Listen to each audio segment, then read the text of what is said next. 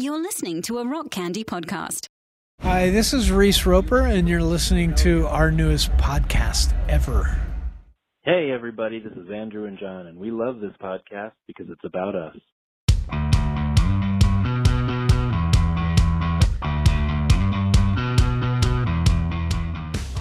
Welcome to Magnified Pod, the second season, our newest podcast ever.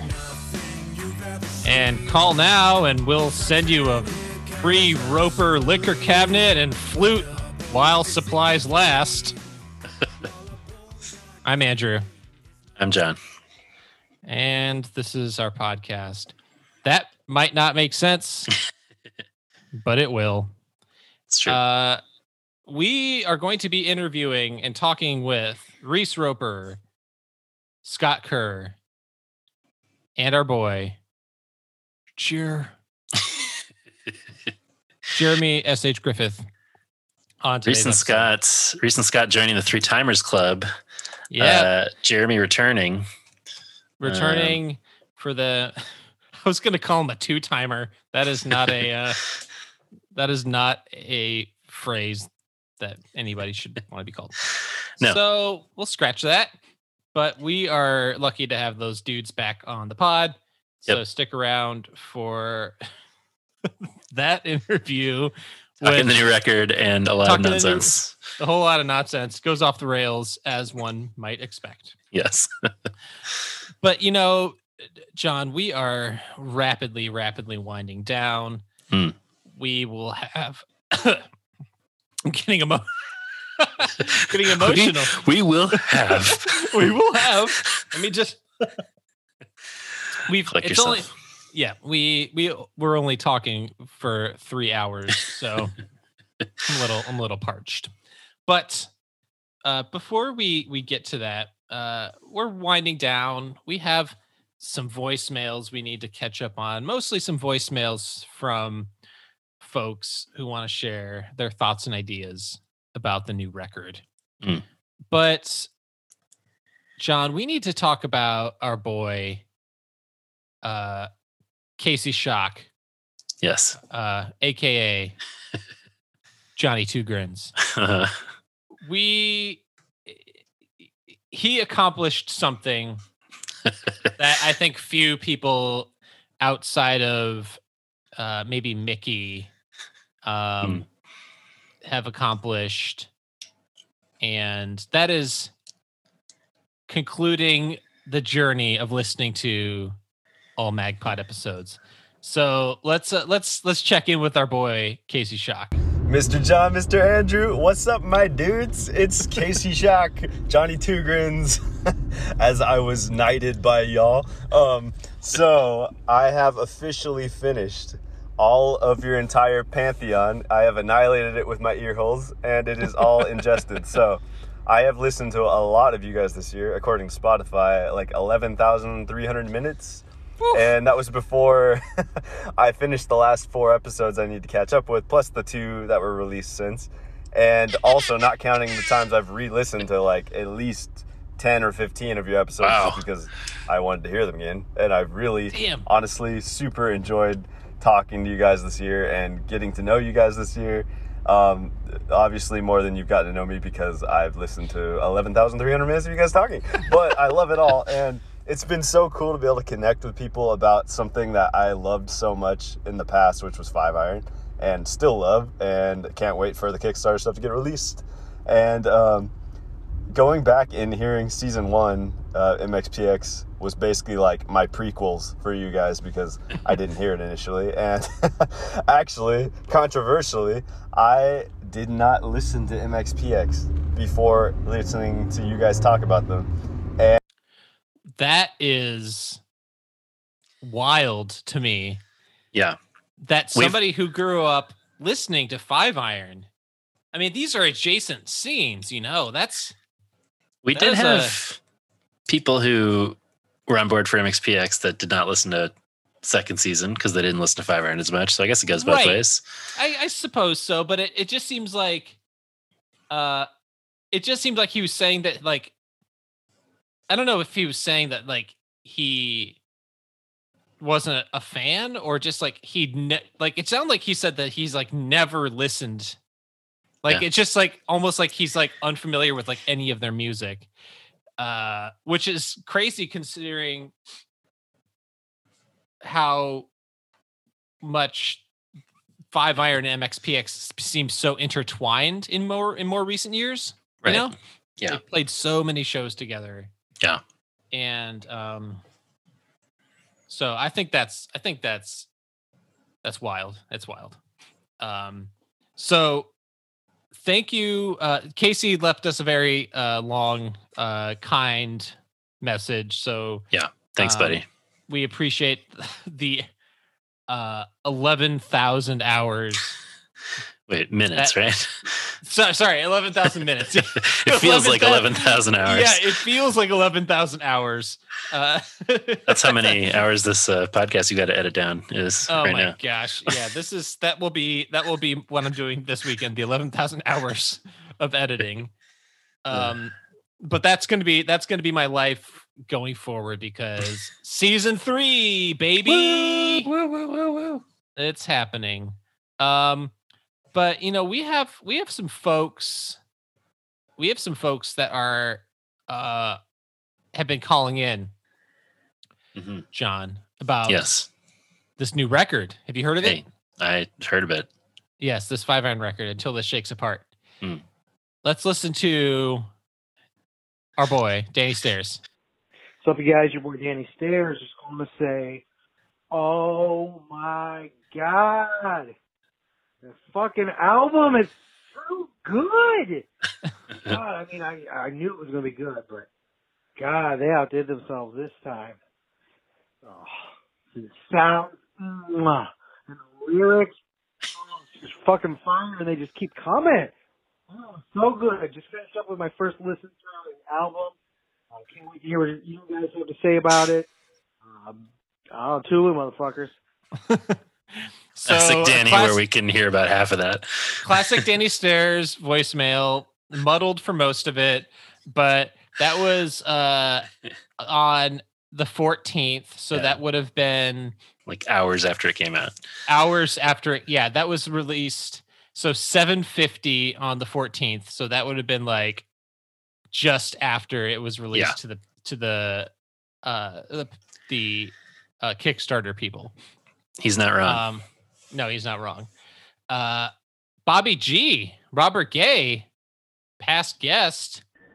Hey, it's boy Robbie G, Robert Gay. Back wearing those fancy Christmas shoes. Although, it occurred to me, so 5 Iron just added some new merch to their website, and you can now get yourself some Christmas pants. These are not my pants. It's not Christmas time anymore. Maybe like a Valentine's Day pants courtesy of 5 Iron Frenzy. Anyway, 5 Iron put out a new album, and it's amazing, and you guys are going to talk about it. Holy mackerel, it's so good. It is definitely top tier level 5 Iron. It's going to take me some time to feel out where it sits in the grand echelon. I do have a quick top 3. I don't know if I can put them in order, but my top 3, if I had to pick one, my top 1 would probably be Renegades right now. Just really stoked on that song. It's amazing. Number 2, maybe In Through the Outdoor. Number 3, right now I'm going to say Tyrannus, although sometimes it's While Supplies Last, and the whole record, I just keep listening start to finish. It's so good. There's a lot of Roper vibes now and then. There's a lot of super cool Scott Bridges. Anyway, great album. MagPod for life. Drink a hand. Thanks, buddy. Thanks, Bobby G. I'm very curious. So these, both Danny and Robert Gay left these messages like within. Danny left it within hours of the album coming out. Robert Gay left his the next day. So I'm curious as people sort of keep listening and reflect on the songs and let them sink in more, how this album will stack up. Robert Gay still saying he needs to let it simmer and like find out where it fits. in his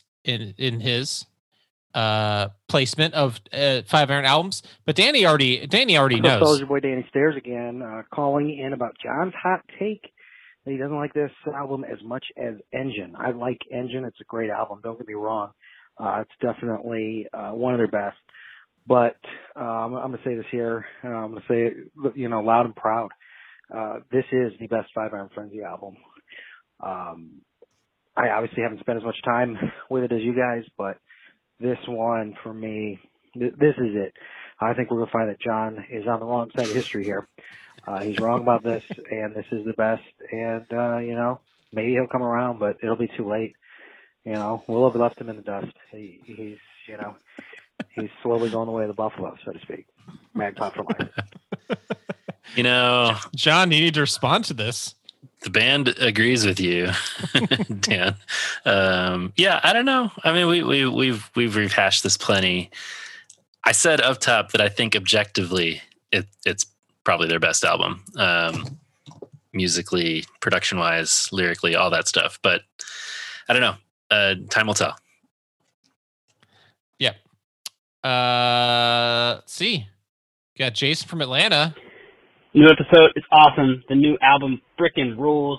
This is Jason from Atlanta, by the way. Called in before. But yeah, I think you are 100% that Reese would agree that this is their most Christian album. Like, I don't know if you saw his comment. He's like, I consider myself a Christian, meaning I follow the examples and teachings of Christ, which I think are counter to most of the American evangelical church.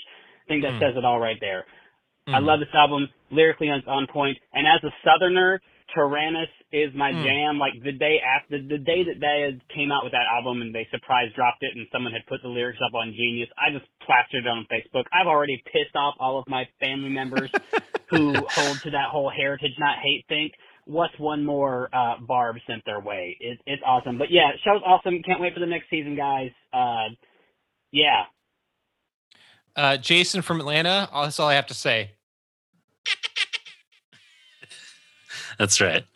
That is, I love it. I love Tyrannus so much because there's, you can say what you want about, like, some people will be like, okay, yeah, I can, he's talking about school shootings. Yeah, I can understand that. He's talking about criticizing the church. Yeah, I can understand that. But like, when you say, like, we're going to bulldoze your statues and burn your flags, that I can't imagine. I want to like any people in the South, their heads probably simultaneously all exploded listening to that. Yeah. But I am 100% here for it. I love seeing this kind of reaction, which I've seen several times now, of like Southern 5 Iron listeners being like, hell yeah, we're here for this. Also, yeah, he commented on your take about it being the most Christian album, which I saw there was some back and forth on social about this, which I just wanted to mention briefly. Like people saying they don't know if there's a most or a least Christian. But I think what I would say is maybe like most explicitly Christian, maybe like there's a different, you could say that there's a most Christian if it mentions Jesus a lot and have it be that, or it could be the kind of thing you're saying where it's like these songs that are clearly motivated by faith, calling people out and having that be explicitly Christian. So in a way, like, I don't know, I understand the like not making a distinction between most or least Christian, but like most explicitly guided by the principles that Jesus calls us to, like that feels fair to me. Most explicitly rooted in the Gospels. Yeah, and that feels fair most to me. explicitly rooted in, and I think this is something too that I could expand on as I've given it some more thought. That,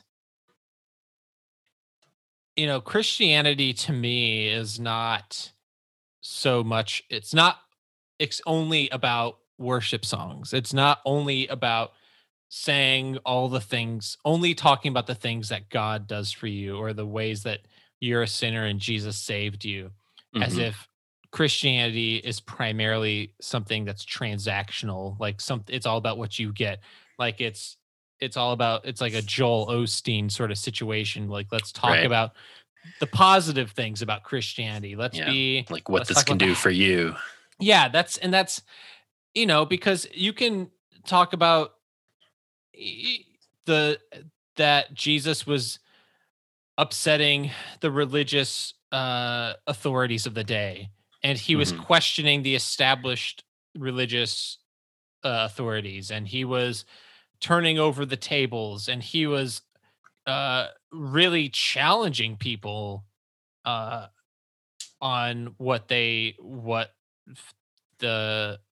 meant to be someone, the Pharisees, the most religious people, and hanging out with the people that were dismissed by society. And again, all of these verses that I was citing about the sheep and the goats and doing for the least of these, and these are the things that I feel like are exemplified by the Gospels. And if we're talking about specifically the teachings of Jesus, I think these are the things that are rooted in a lot of the songs that Reese wrote. And there's not a battle dancing unicorns or superpowers or "Oh Canada" song on this record where there's not these are not my pants rock opera. So you're not going to get a moment of levity, but not every time in history calls for a moment of levity. Yeah. I'm with you. That's what I will say about that. Steven from Kansas City. Hey guys, this is Steven in Kansas City. Just wanted to tell you what I thought of the new album. First off, I've been a Five Iron Frenzy fan for years. I think the first song I ever heard was Dandelions, right around the same time Quantity came out. Went to their final show, quote unquote final show in Denver. Drove through a blizzard to get there. This year has been kind of crappy, and hearing you guys go through all the albums has been a huge, exciting point. And then just being excited about the new album was huge for me.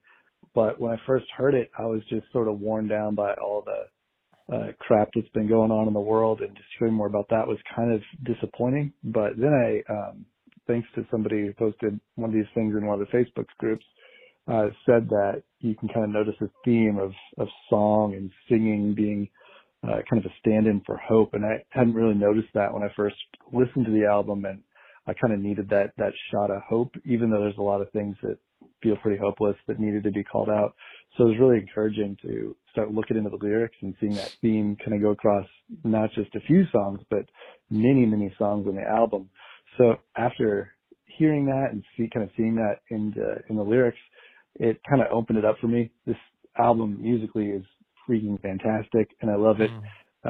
Maybe I don't get quite as jazzed as when I listen to Upbeats, but it's an awesome, awesome album, and I'm so excited that they put it out, because I think a lot of people need to hear it. Obviously, it's causing some discussion on the interwebs, and I think that's probably good. Hopefully, some people will start thinking about things, and maybe it'll make a difference for some folks. But just always thankful for what Five Iron has done and how they've made me think more. So I think they've continued to do that on this album, and I say I have been listening to it nonstop, probably driving my wife and kids crazy, but that's all right. And thanks for all you guys do. Rock on. Thanks, man. Yeah. I think this is also part of needing to take time with the album. Yeah. And so he's talking about that little bit of a shift, Yeah, I totally agree. We've been beaten down over this last year.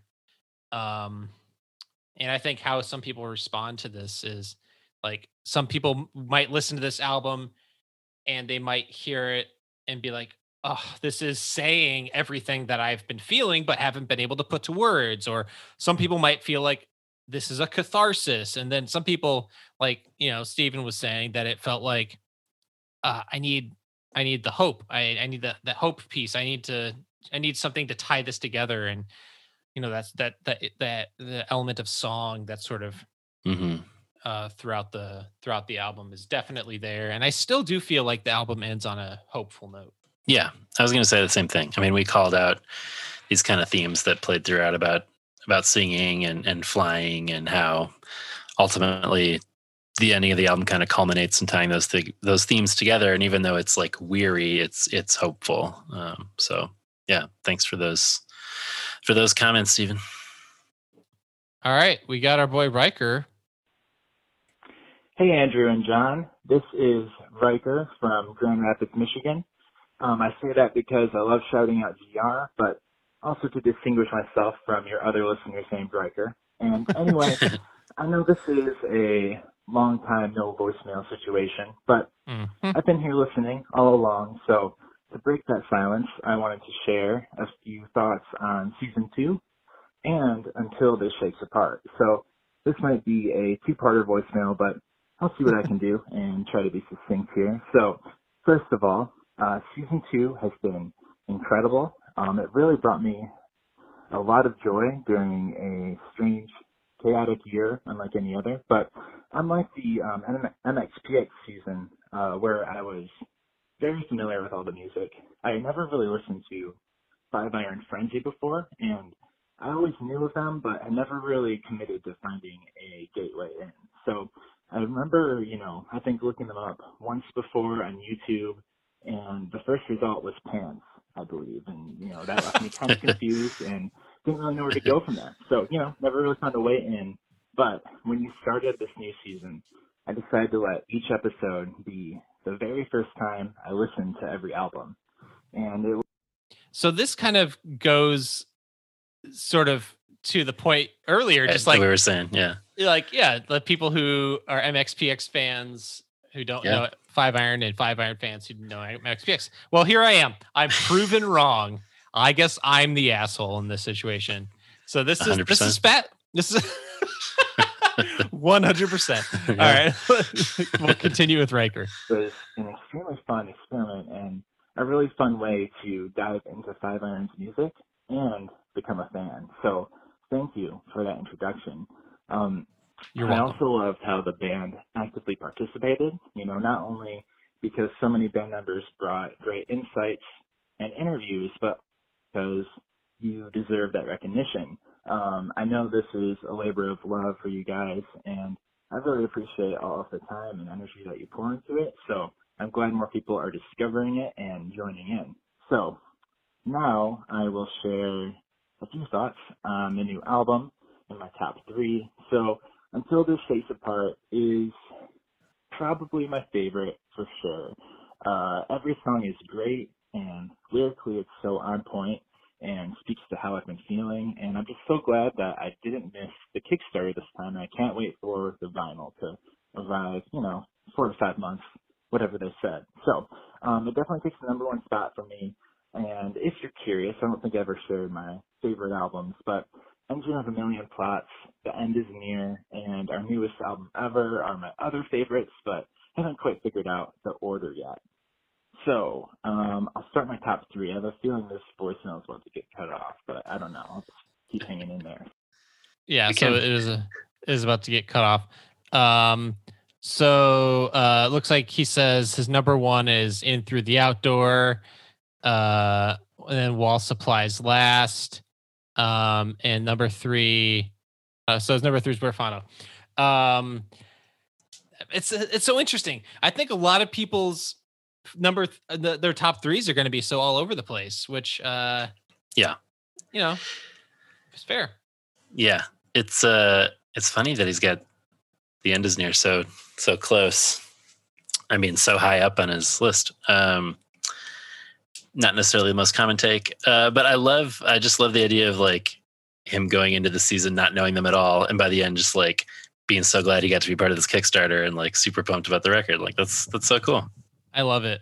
We've missed you, Riker, and yeah, man. I'm really, there's so many rad people. Like, John, you and I got a chance to meet Riker. Yeah. At a MXPX show, and he's such a cool dude. So I'm hoping more listeners. Like, I posted this on our Twitter recently. Like, if you see us at a show, come up and say hi. Come give us a hug. Like, like we want to meet the people who've been listening, and even the people that don't like send us, voicemails or whatever. Like, just come say hi. Like, oh man, I'm just so excited to meet people and go to a show again. So we'll have another MagPod meetup at some point in life. For sure. No, I would like there to be a MagPod meetup with you, John, in the same in the Twin Cities. What a concept. When you live here, that's what I want. We'll see what happens. I'm unbearable, and I just fully accept that place in your life. That's great. Jason from LA. Yo, what's up, guys? It's Jason out here in LA. Just enjoyed your last podcast, especially on the new 5 Frenzy album, which I think is amazing. Completely agree with you about this being the most Christian album they've ever done. Even there's no worshipy songs or whatever, but really just kind of a slap in the face to the far right, which they deserve it. But one song that I can relate to is While Supplies Last. You guys know I work at the grocery store. I'm actually sitting in the parking lot right now, ready to start my shift. But the story I got to share is the first day of the pandemic. It was insane. The shelves were getting empty. But I work in the deli, and some guy walked up right before I was gone over my 5th hour for lunch. Some guy walked up and said he needed ham. I let him know that, hey, I'm about to go on my lunch. The guy looked at me and says, "Nobody gives a damn about you. Give me my damn ham." Wow. And that was pretty much what we went through. Actually, we're still going through for the last 10 months. It's been bullshit. I'm sick of all these people treating grocery workers like shit. It's been tough. At the beginning, there'd be times I'd be going home in tears. But While Supplies Last was really kind of a middle finger to everybody. And thank you, Reese, for speaking up. When I DM'd him about this situation, he said he was going to name the album Give Me My Damn Ham. He didn't. I'm very disappointed in you, Reese. So screw you. Just kidding. But you guys keep up the good work, and looking forward to you guys the next episode. And looking forward to this new season, too. As an old school tooth and nail kid, I'm going to enjoy this next season of Slick Shoes and just bands like Hangnail and other cool little punk bands that were around that time. So keep up the good work, guys. See ya. Thanks, man. Yeah, I have such compassion for Jason and other people working in customer service. Yeah. I remember Jason calling in, early on in the pandemic, and I'm just like, I can't imagine just the unparalleled levels of exhaustion totally they must feel and frustration. Yeah. And just the tension that everybody must be feeling, just the longer this drags on, God damn it. People, just be nice to people in the service industries, tip people, have a little kindness, for God's sake. Yeah. Thank you, Jason, for your work. Thank you and I'm sorry that people are so shitty, and I hate it. Yeah. Thank you for listening, Jason. I feel like there's all this attention paid early on to essential workers and thanking them, and we've kind of forgotten that, but they're still dealing with the same nonsense this many months later. So keep your head up, man. I appreciate you listening to us and your work. Yeah, and the same thing. You remember when we were applauding the people who were working in hospitals, and now people are like, where's my vaccine? Where's my vaccine? It's like, hey, wait, weren't you the person who was like saying this was all a hoax and downplaying this? Like, I'm seeing that shit, like, oh, wait a second. Interesting. It's essential. Yeah. God. Anyway, I'm getting all frustrated. So our last voicemail, we got Matt from Mount Vernon, Illinois. Hey guys, this is Matt Jones calling from Mount Vernon, Ohio. Just calling to say I am very excited every week when I get my update that there's a new Magnified podcast coming. Really enjoyed the episode on the latest 5 Iron Frenzy. I was part of their Kickstarter, anxiously awaiting their vinyl, but I was able to download the album. It's just incredible. I don't have a favorite song yet just because I think time will tell which is my favorite. But I so enjoyed your podcast this week, reviewing the album song by song. And I know season 3 is coming up. Very excited about it. I was wondering if you could possibly look into reviewing Model Engine. They used to be called Black Eyed Siva back in the 90s. They were one of my favorite Christian bands, and they only released one album under Model Engine, but it was incredibly awesome. So maybe you guys could think about reviewing that one. But thanks for all that you do. I love your guys' humor, and can't wait to see what this next season brings. Bye-bye. Thanks, Matt. Thanks, Matt. Appreciate that. So I'm unsure if he is from Illinois or from Ohio. I think he's from Ohio. He's from Ohio because I think there's both Mount Vernon and Illinois. Yeah, so maybe he gets, maybe sometimes he forgets which one he's talking about. I don't know. Maybe so. Yeah. So Model Engine looks like they are. They were 5 Minute Walk, so they're part of that crew.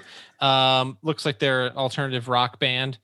So probably not fitting into this next season, but we have other seasons to come. So, as we kind of look at the next kind of seasons, we have a lot of bands that we need to look through. Yeah. But so yeah, we'll check them out. I appreciate those recommendations. I've never heard of them. No. Yeah. Cool. Check it out. Yeah. So what do you think, John? Should we get to this episode of interview? I think we interview should. Episode. Thanks for calling in, everybody. Yeah, thanks for those voicemails, and more Magnified Pod to come with Indeed. all of those voicemails in future seasons. Indeed. This is we're running out of steam. We're running out of steam here. Okay, let's get to our conversation. Let's get to our conversation with Scott, Reese, and Jeremy. Sure. Hi, I'm Liam Hooper. And I'm Peterson Toscano. Together, we co-host the Bible Bash podcast. The Bible Bash podcast is a monthly podcast where Peterson, a quirky queer Quaker and Northern belle, and Liam, a trans Bible scholar and Southern gentleman, get together to examine biblical texts, looking for the characters and situations you don't often hear about. Each month, we look into a different ancient story. We're curious to find insights into our own queer lives. We discuss these and share our findings with you. You can find the Bible Bash podcast on Podbean, Apple Podcasts, Spotify, pretty much anywhere you listen to podcasts. New episodes come out at the end of each month. Bible Bash podcast is part of the Rock Candy Network.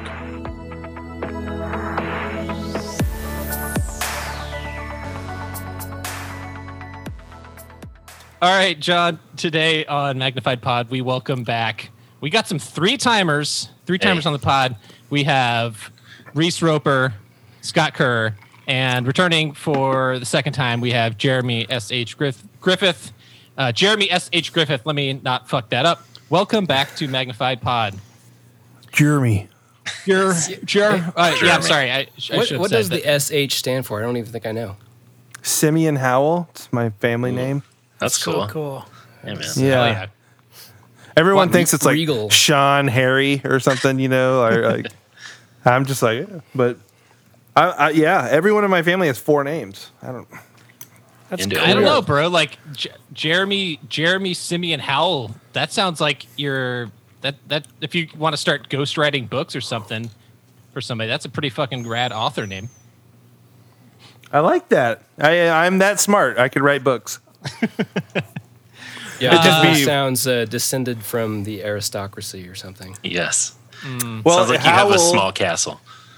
Howell, my grandfather homesteaded right down the street from me, and there's a street, Howell Drive. Oh, that's damn. cool.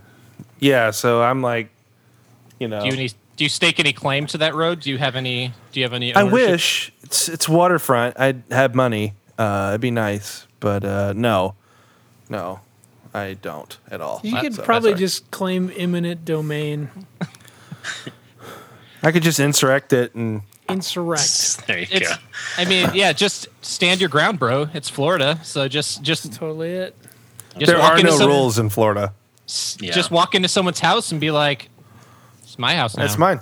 Sorry, bud. Sorry, mine. It's mine. I'm sorry, Call what's your Marco last? Rubio. Is your last name Howell? I don't think so. Get the fuck out. Well, Hey, so I want to say congratulations, everybody. We all survived the Trump presidency, and we have a new president as of yesterday. So, congratulations, everyone. Cheers. Hey, Cheers. Yeah, to wow. that. I'm gonna finish my Cheers. drink on that. Congratulations also for another Yes. reason, which is that Yes. as we're recording, Until This Shakes Apart came out 1 week ago. We have been basking in its glory for the last week and are super eager to dive into the record. But congrats on the record coming out, guys. That's a big deal. Thank you. There's a new I'm Fire really Iron proud of record it. out in the world. Trump is no longer president. Things are turning around. I mean, I think so. it's been a big week. Yeah, 5 Iron record, losing a fascist.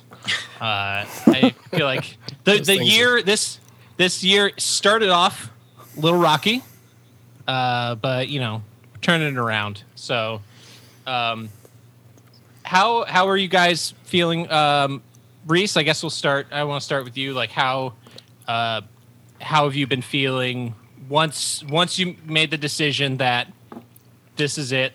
No more tweaking or changes. Once the record was done, was that a feeling of relief?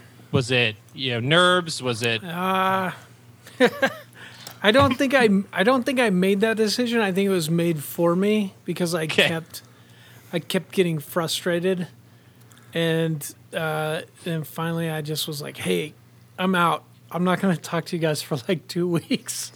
Not in a mean way, but just in a way that I was like, I had no room in my life for that kind of stress, and so I just was like, I just got to check out for a minute. And then the record was done, and I'm so glad. I'm so glad I did.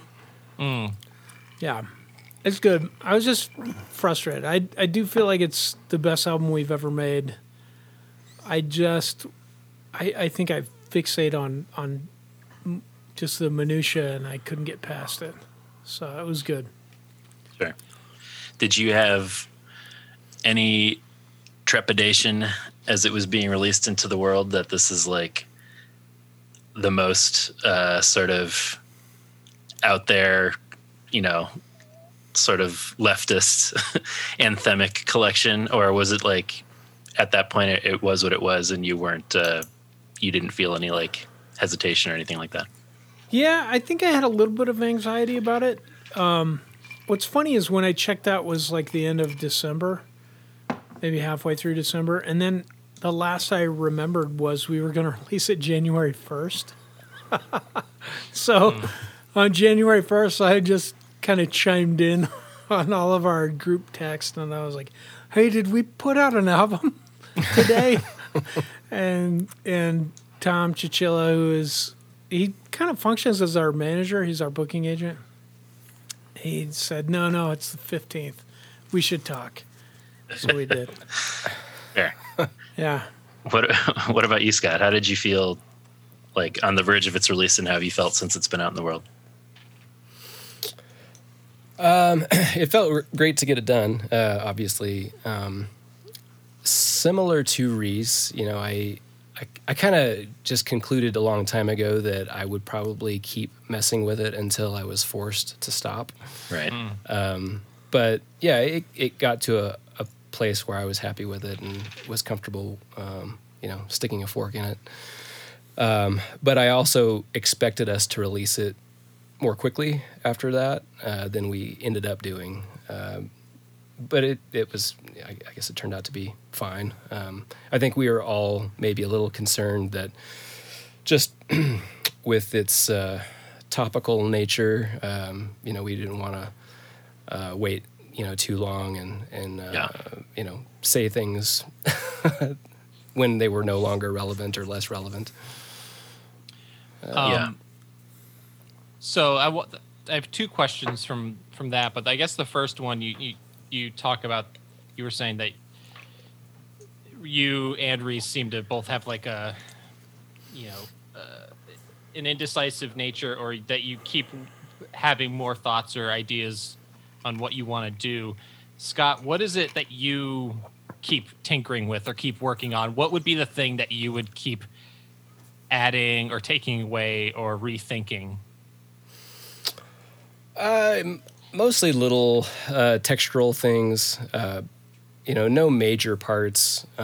Maybe, tinkering with the horn tones or things like that. Basically, I kind of kept pushing that until I felt like Jeremy was getting annoyed with me. No, Scott was great.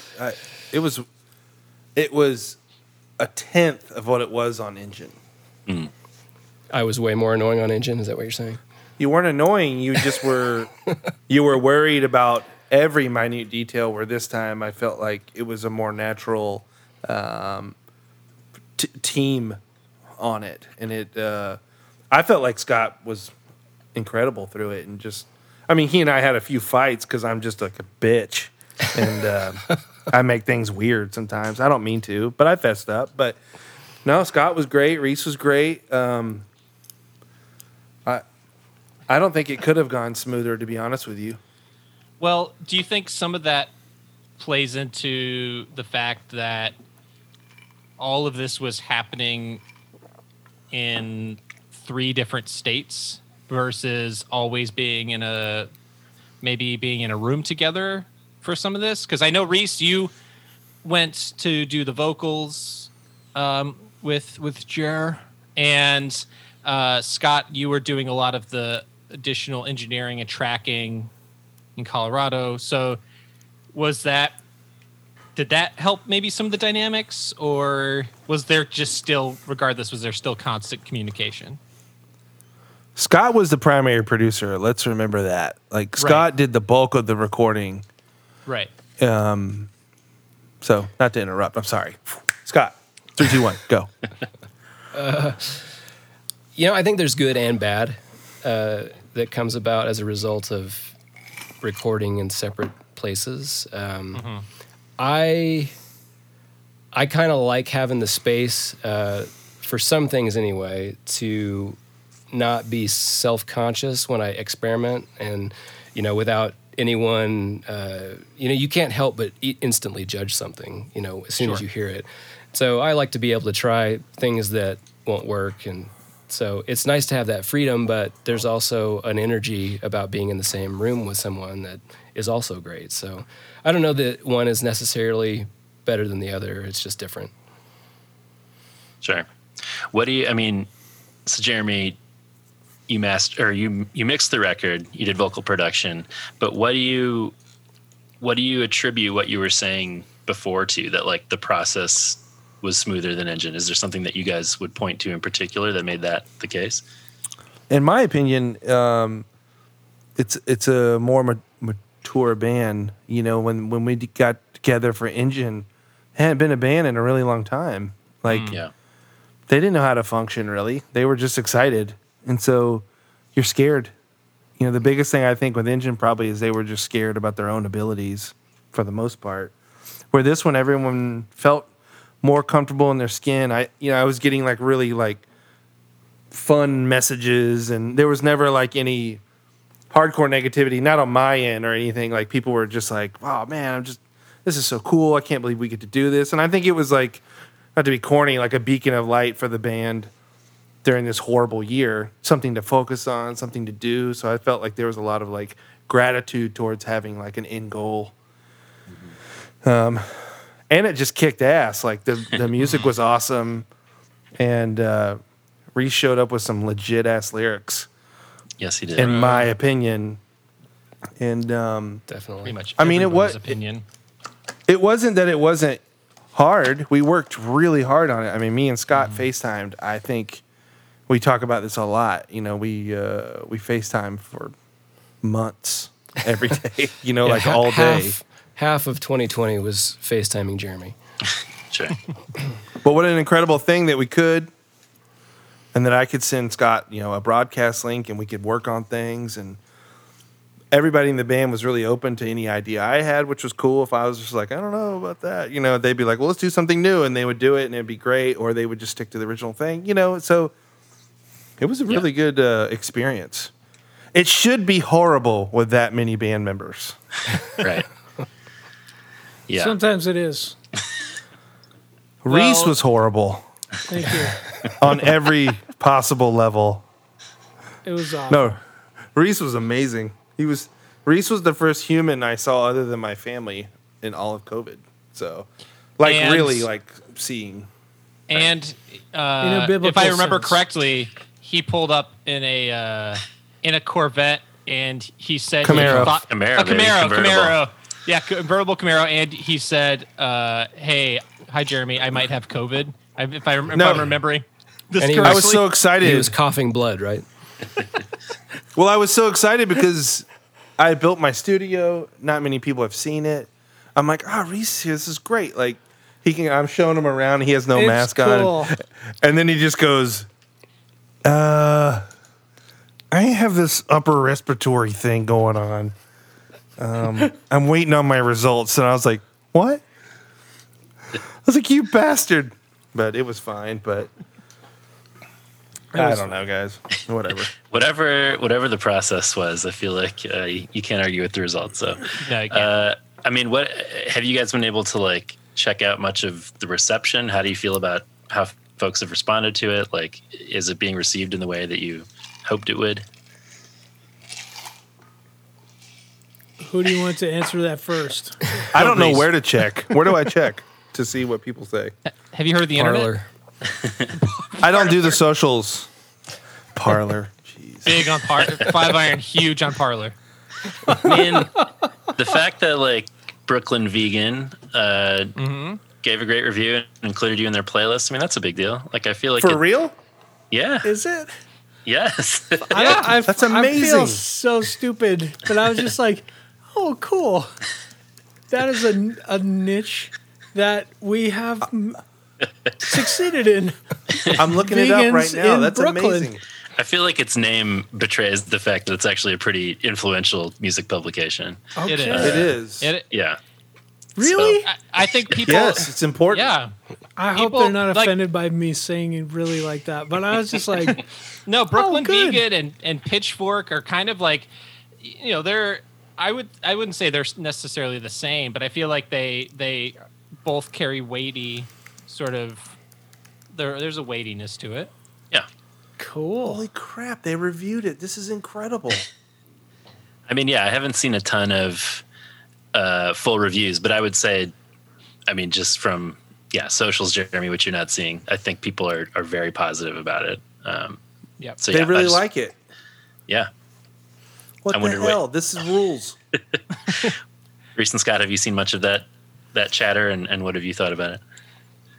Yeah, yeah. I mean, I've kind of perused Facebook and Twitter, and like you said, most of it's positive. There are the people who we knew full well would have issues with it. Yeah, and they are vocal, but overall, I couldn't be happier. I mean, I don't remember the feedback being this overwhelmingly positive with Engine even. And it could be that, everyone's kind of primed for for something like this. And so there's just seems like there's more chatter in general. But yeah, no, it's been really encouraging. Yeah, I feel like I guess the first time there was good internet coverage was Engine. Our other albums, it was like, do you have a MySpace page?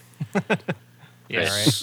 So, just from what I've seen, it's miles above what Engine was. Just people losing their minds. There's maybe like 1 in every 100 people that are saying, "Hey, what's the deal with all the political songs?" And then it seems like people just tear them a new ass.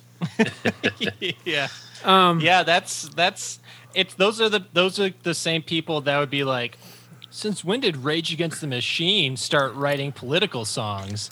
You know, oh my God, all that stuff is insane. People that haven't paid attention to the last 25 years.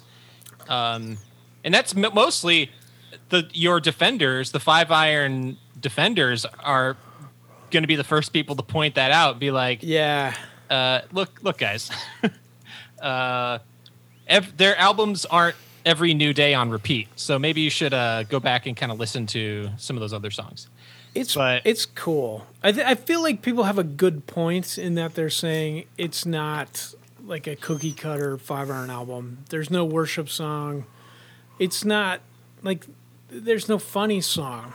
There's no we kind of had a mold that we tried to do even on the last album, and I think some people are just averse to that. They're upset that it's not the same.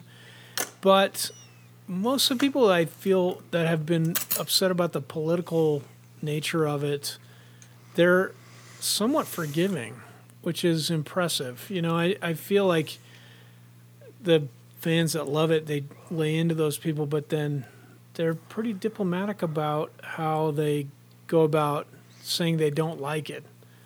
You know, and it's very heartwarming. I mean, there's not a silly song. There's not a Battle Dancing Unicorns on the record or anything, but I can't imagine one of these songs being swapped out for like Employee of the Century, for example. Speaking of Battle Dancing Unicorns. Right. And I also feel like a lot of the feedback that I'm seeing and a lot of the people, one of the phrases that I've seen it multiple times is like this is the album I really needed right now, or this is I didn't know this was the album I needed, but I'm so glad that this is. I think it speaks to a moment that's a moment that is stretched over many years, and I think there's a catharsis. There's a sense that we're not experiencing this. There's so much loneliness right now that it feels like, here is something that like is bringing everybody together. Like we're sharing this moment in time together, and especially like the Five Iron community is so tight and supportive and encouraging. Like, I think there's just something about this album that resonated so deeply. And I think if the tone of the record there would have been like a little bit of a whiplash going from like one of those songs into a silly song or Employee of the Century. I just don't feel like the tone of the majority of the album would have accommodated something like that. And I feel like the tracks that are on the record serve the greater purpose of the record, and it just feels, they all feel a piece of the record, that none of the songs really feel out of place in the record. It feels like a whole. Cool. That's a relief. Because truthfully, both Auld Lang Syne and Homelessly Devoted were like intentional in like trying to bring some levity. Yes. So right. The danger in that is like you know it might actually sound gratuitous in some way, and I'm glad that is your impression, that it still fits. And that's just me. You know, everybody, what somebody takes from a song is going to be different than what I take from a song. And, you know, and I think that's the beauty of art. It doesn't need to be one thing, you know? And, you know, Reese, as the lyricist, you know, I know that you have said that you don't always like explaining lyrics. So first, has that position changed really over time, or if you ever see? I'm curious too if you ever see like a take on a song that's just so bad. Do you ever feel the need to chime in, or do you kind of let people take what they want from a song? Yeah, I have that kind of knee-jerk reaction where I want to be like, oh no. Somebody said something about Renegades on the interwebs, and they were saying, it's what were they saying it was about? It was about just straight something. Maybe they confused it with bullfight. Like, it's about capitalism and how capitalism is bad. And I was like, yeah, but it's about how capitalism is making our kids get shot at schools. Right. Yeah. There's something else. I didn't say anything. There was about 15 other people that were like, no, it's about school shootings. Right. So that was great. What I don't like about explaining songs and spoon feeding them to people is, for me, what I like about songs is that I like songs that I have an emotional connection with, and it may be for something totally different than the lyricist intended. That I draw that emotional connection, and I don't want to ruin that for people. Yeah. If somebody gets that from one of our songs, I don't want to take that away. Yeah, that kind of prompts me to ask a little bit about the process. I mean, last time you guys were on together, we kind of talked about how with Engine you were using placeholder lyrics on the demos, and how this time around the lyrics came first. And I know it was a different process for different songs, and it kind of involved you guys getting on the same page. But could you describe like that process of songwriting and the lyrics in order compared to the songwriting structure and how it was different this time around? Yeah, we threw a lot of stuff at the wall just to see what would stick, I think, on this. And Scott has been very patient with me, and I feel that we could have been done with this album 5 years ago without me being in the band. I don't know. For me, to write lyrics, I have to have an emotional connection with the song. I have to I have to feel that the song is about something that just kind of punches me in the guts. And for that to happen, sometimes Scott would send me a demo and nothing would be triggered, and I'd mess around with it a while, write some lyrics. Scott was super cool at just trying different ways to get this done. So sometimes he'd be like, just send me some lyrics that you're not going to use. And I would. It'd be stuff I had written for like version 4 of Micah's song. And it would come out and end up being a totally different song that Scott would write to these lyrics that we threw out or we weren't going to use. And lyrics that I was like, well, at the time I wrote this because I was depressed. And then it would come out and it would, Scott would write this new song. It would sound very tough. And we'd go with it. For instance, So We Sing. It was written to another song, and then Scott paired it to that song, and it was badass. It was really good. So, Scott, you want to chime in on this? I think you covered it pretty well, but it did vary from song to song. If what Reese sent back was something that I was excited about, we left it, or maybe we left parts of it. Renegades is a good example. Like there was some of, like those lyrics were written for that song, but it needed some tweaking melodically, and so I ended up actually writing like the chorus progression was totally different in the first iteration. So I ended up, adding a new chorus to it, and then writing a different melody that I thought made it more climactic. So that's one example. Others, we basically kept what Reese came up with, and still others, like he said, were intended for one song, but after hearing them, I felt inspired to write something else to them, and so it was a much different writing process than I've ever done for Five Iron or any other project I've been in. And I think I've said it before, like I never would have guessed that I would enjoy it, have it starting with the lyrics and having to write around that, but it turned out to be a fun challenge. Yeah. Yeah, so Oh, sorry. Go ahead. No, you go. I was just saying you killed it. Good job, Scott. He did kill it. Correct. I mean, I want to, speaking of somebody who killed it, I want to talk about Dennis for a second. Yeah.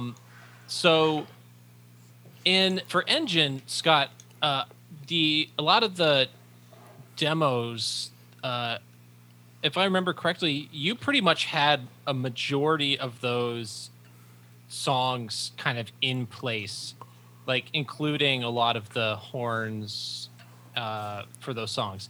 So I'm curious, how much was that the case this time, and how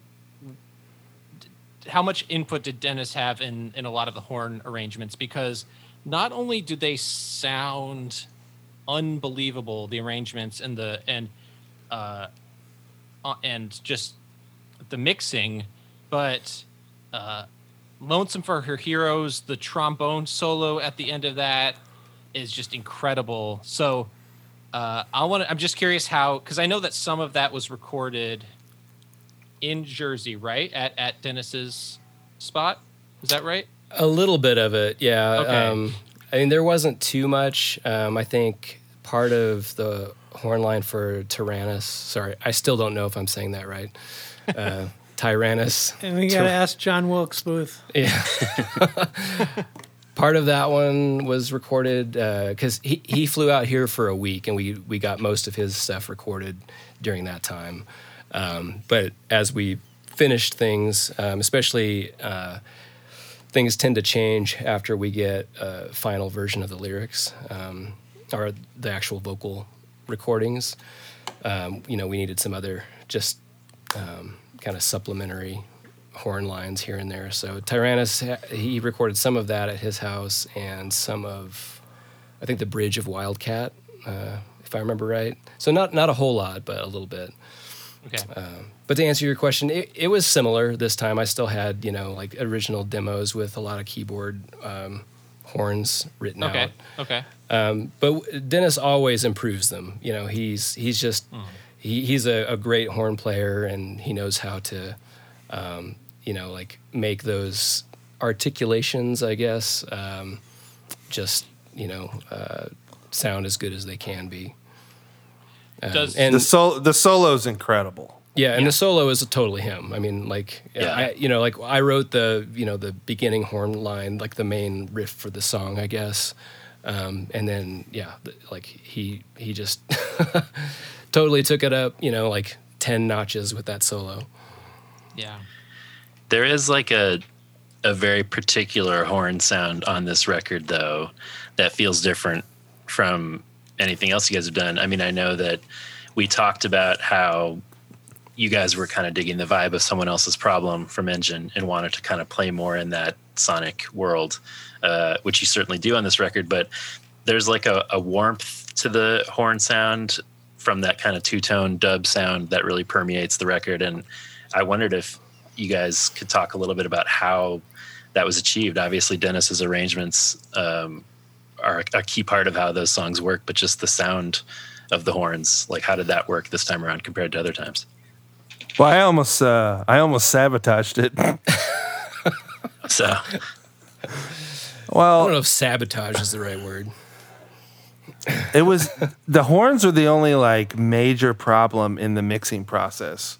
I would do a mix, and Scott would be like, "Yeah, it sounds really great, except for the horns. You made them sound like keyboards." And I would just be like, "I don't know what I'm doing." And then finally Scott started, he actually mixed the horns and sent them over to me, and I did a slight treatment. So what you're hearing is Scott's mix on the horns into my mix. And it really helped because I don't think I would have ever made him happy on any mix I did of the horns. And I don't really know why. I don't know why I couldn't get it right, because he would tell me what he was doing and it was very simple, but then I would do it and he would just be like, ugh. That's not it. And I'd be like, you do it, you know. Then we'd have a fight and I'd, you know, run out and break something. But no, Scott can tell you why they sound good. Scott? Scott, what did you do to the trumpet? Did you have a different mic? Yeah, I mean, actually using a ribbon mic on the trumpet was key. Ribbons in general are darker sounding. They just kind of tame a lot of the high end, and the trumpet can get really brash sounding, especially with a condenser mic. So we did a lot of experimenting with different with different mic combinations on all the horns, and I think getting the trumpet right was definitely key. But then also just finding the right balance between the three horns, and I don't know, like I found a good combination of saturation plugins that I think like helped them fit in the mix with everything else. That was the I guess the secret sauce. Yeah, it pairs so well alongside the sort of, sonic flourishes that like you're exploring a little more with your production on some of those dub leaning songs. Like we talk a lot about how great those echoey keys sound, and there's kind of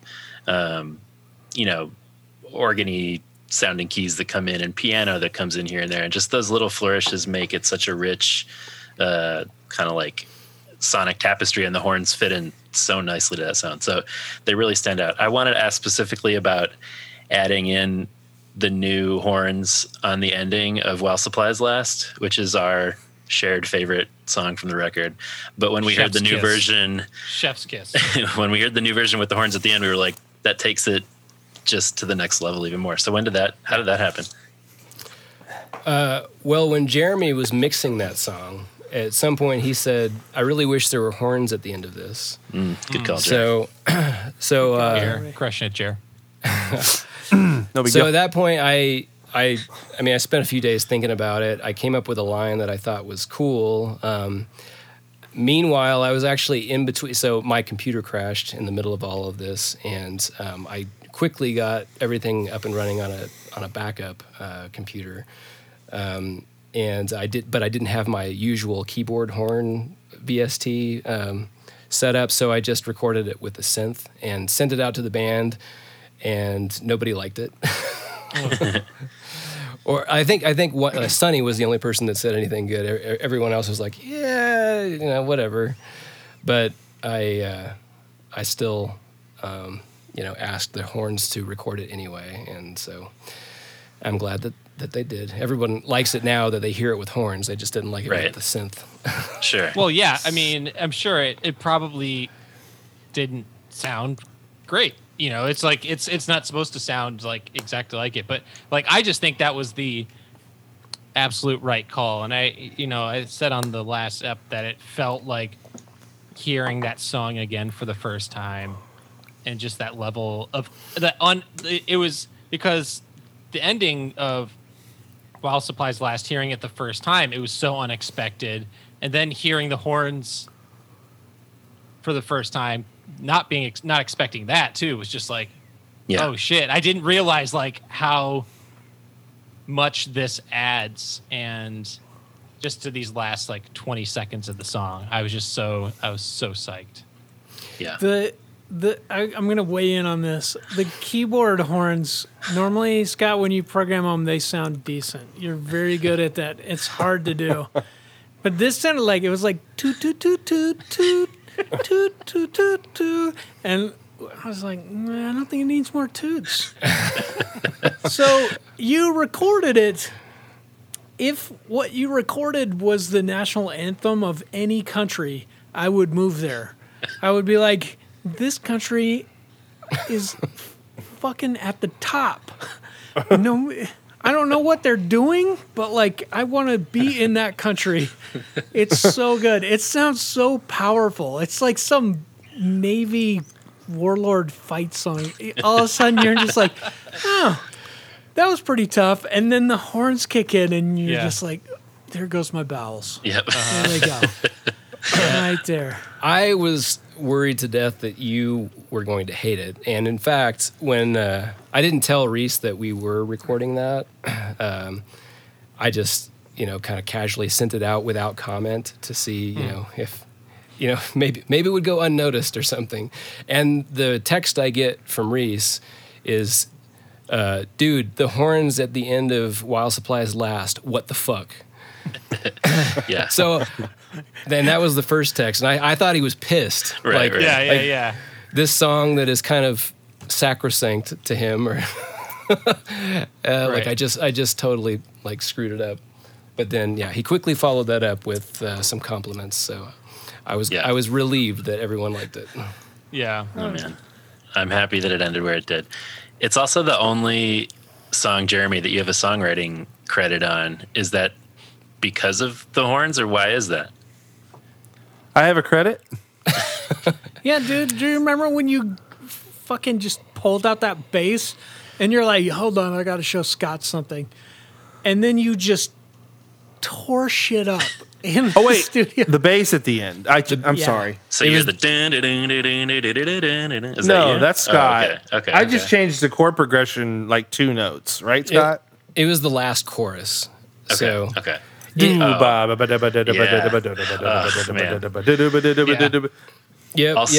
Also responsible for taking it to the next level, for sure. Definitely. No, it was one of those moments, as soon as you hear it, you're like, yep, that's better. Yeah. Yeah. An all-timer. An all-timer. Cool. I didn't, maybe I knew I was getting a credit. I don't know.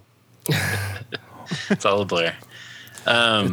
Speaking of bass, I would like to talk a little bit about that fuzzy bass action. Slapping the bass? Talking slapping that fuzz bass. Slapping the big bass. time. Big time.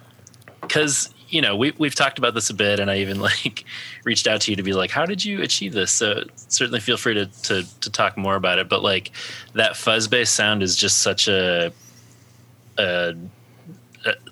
that's what I think about when I think about this record, first and foremost. And I love the sound immediately. How did you kind of decide? Was it as simple as knowing that you kind of wanted to play more in that dub world that you decided that was the right sound? Or was it like a sound you wanted to explore more? How did you kind of... Reese my is God. getting some fireball. Reese is pulling out the fireball. Things are going to That was insane. Shocked that it's taken this long. Why is it in a Mac Pro? It looks like a Mac Tower computers, and you just open it up and there is booze inside. Oh man, I have 2 bottles of Reese's alcohol here. I have Fireball and Canadian Mist. I never understand why he buys the worst crap to drink. It works. It's the mix. Did you create that? He insists that it helps him sing better. Yes, I did. That's incredible. It's a genius. Back to the bass fuzz. I guess. I just want to know everything about that. But but yeah, Scott, can you talk about that sound a little bit? I guess on the first couple of demos, so sometimes I write bass lines on the keyboard. For similar reasons, we may have talked about it before at some point, but I'm not a very good piano player, and it's disorienting enough to where I don't, have the muscle memory kind of causing me to fall into the same conventions that I normally do. So I like it for that reason. And the first couple of demos I made, Renegades and I think So We Sing as well, I actually used a synth bass, and I really liked how it sounded. But for 5-iron, I still wanted it to have an organic feel and like it was a real bass being played. And so, but it did make me kind of experiment with trying to achieve some sounds that, kind of sounded a little synthy in nature. And that's sort of what started it. And then it's fun to play. I think these songs have enough space. Some of them still have a lot of, guitar wall kind of sounds, but, it's definitely the more ska influenced ones have that space in the mid-range to allow for that without it just being lost. Can we talk ska for a second? We can. Because, we had talked this past summer about, you were saying that this is going to be kind of like your most ska record that you've done in a while, and that got us really psyched, and that was going to be more like someone else's problem, and more of that W two-tone sound. So, Scott, I remember that you were sort of, you like to kind of switch things up, kind of like do something. You don't want to keep doing the same thing. At what point did you decide that you wanted to start messing around with that sound again? Like when was that kind of a moment where you're like, oh, let's throw in some of these little, organy sounds. Let's get in some of these sort of ska guitars again. And like, when did that happen for you? That was pretty early. So, the first round of songs that we did that, we've talked about before, that were intended for 5-iron and ended up being used for other projects. We're still kind of more like Engine, more power pop and rock. But once they were repurposed and we kind of came back to working on 5-iron material, that's probably the point at which I became more interested in exploring those sounds. And it was after I wrote several of those that I, and I was getting kind of mixed feedback from the band. Some people were all about that, and others missed kind of the more rock sounds. And so I'm always trying to get everybody in the band excited about it. So that was the point at which I kind of transitioned to writing some more, kind of garagey punk rock-ish sounding stuff. Yeah. So, I know this seems kind of like an unfair question, so to speak, because playing live is not really something that's on anybody's radar right now. But I'm curious, do you have set lists in your mind? I know that Andy tends to be the person who crafts the set list, but are you guys thinking about that already, or is it just too much to consider, because it's not going to happen for a while, and you're not going to have maybe a proper album release show for a while? Is that just too much of a tease to even think about? Andy just sent me a set list yesterday. That rules. Yeah. We're going to ask him for that. My dude. How many? So Andy. How many songs from the new record were on it? 4. Okay. Yeah. 4 seems to be the limit. If you go over that, you have too many people just standing there with their arms crossed. Yeah, that makes me sad because I want an only the last 2 records set list, but I understand. Yeah. Reese, I'm curious because this has one of the more sustained yelly Reese segments in a 5-iron song since American Kryptonite. So I'm curious, are you gonna keep it to maybe one yelly Reese song per show to not Yeah. Imagine it's got to be tough on the vocal cords if that's not the kind of style that you're doing constantly. Yeah, normally when we fit American Kryptonite into a set, I can't do the screaming or I can't sing for the rest of the show. Right. I want to, but I just can't. I'm mortal. American Kryptonite is on Andy's set list, just so you know. Yes. It is? Hell yes. If And it's it's a right- Celis, And it's go right ahead. after while supplies last. I'm not even kidding. Brutal. That rules. Brutal. Oh man, It'll be great. So- you get the fireball, you're fine. We have a couple dilemmas with this new album. I really tried consciously because on Engine, Scott and I had several conversations on like, hey Reese, what is your range? What do you like singing in? And it came out as just me being like, well, I can sing this high. And yes, probably on a good day with enough Fireball and a good vocal warm up, I can sing that high again. Stop drinking Fireball. It's so look, Jeremy, dude, how dare you? I can Doesn't feel help myself- anything. And it tastes like feel shit. myself getting Cinnamon stomach whiskey. cancer as I'm drinking it. Oh man. I mean, it's like None a of us have been Fireball able- gone wrong. None of us have been able to get him to stop. Shame doesn't work. Nothing does. Because it works.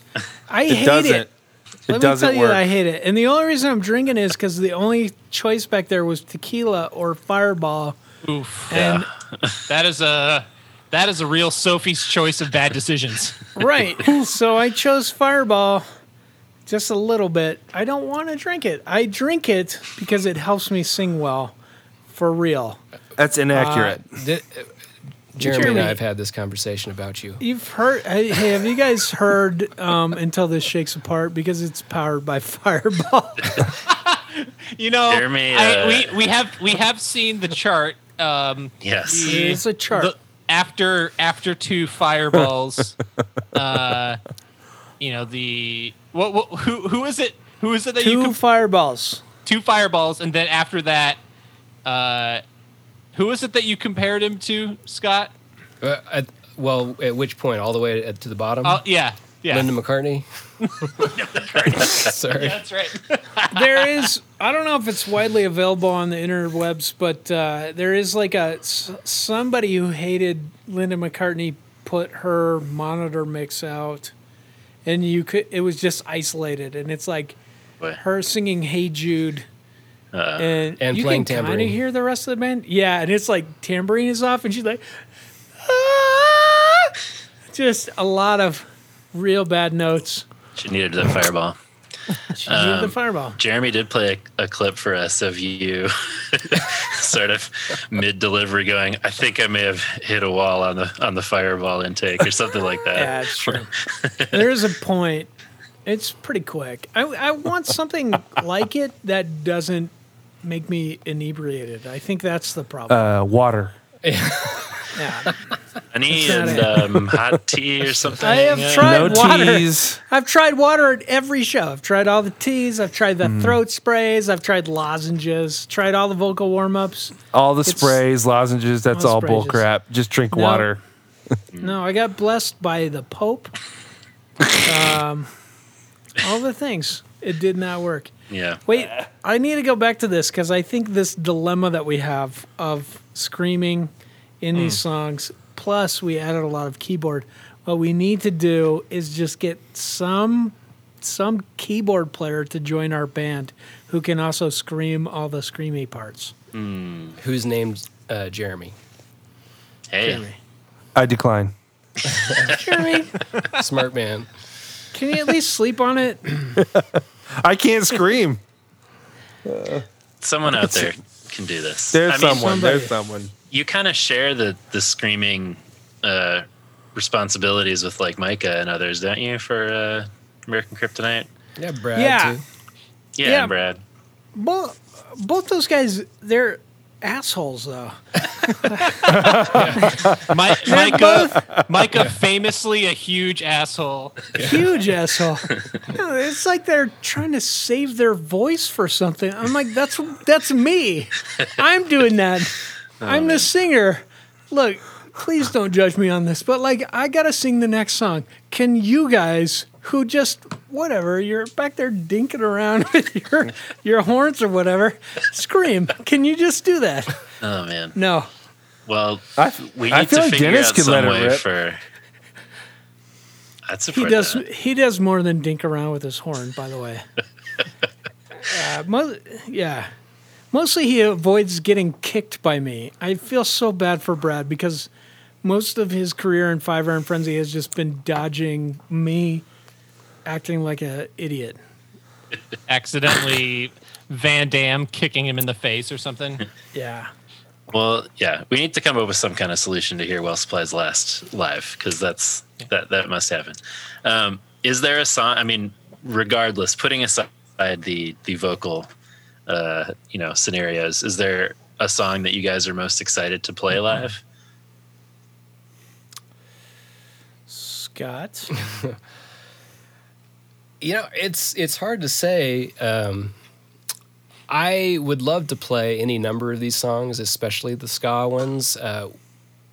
Like when we have tried to play Someone Else's Problem, it didn't go over very well. Right. I'd be hopeful that this time around, maybe because there's enough of it, that it doesn't feel so out of place in context of the set.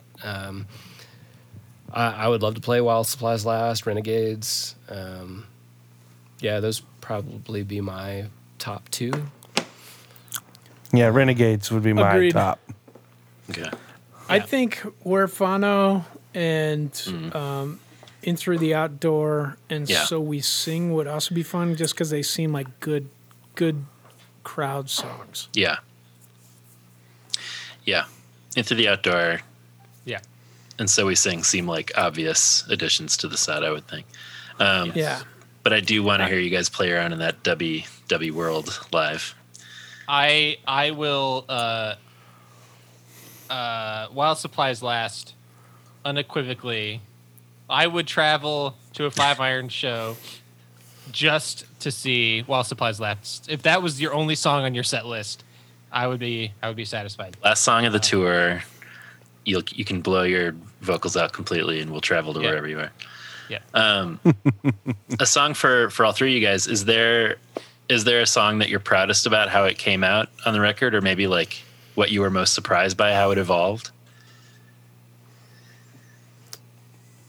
I'm not sure I remember all the songs. Fair. Perfect. I think for me, not to be weird, because I know we keep talking about it, but on a rock mix level, Renegades is like one of my crowning achievements sonically. Sounds awesome. Which was an accident. I just mixed it, and that's how it ended up, because that's that's how they recorded the song.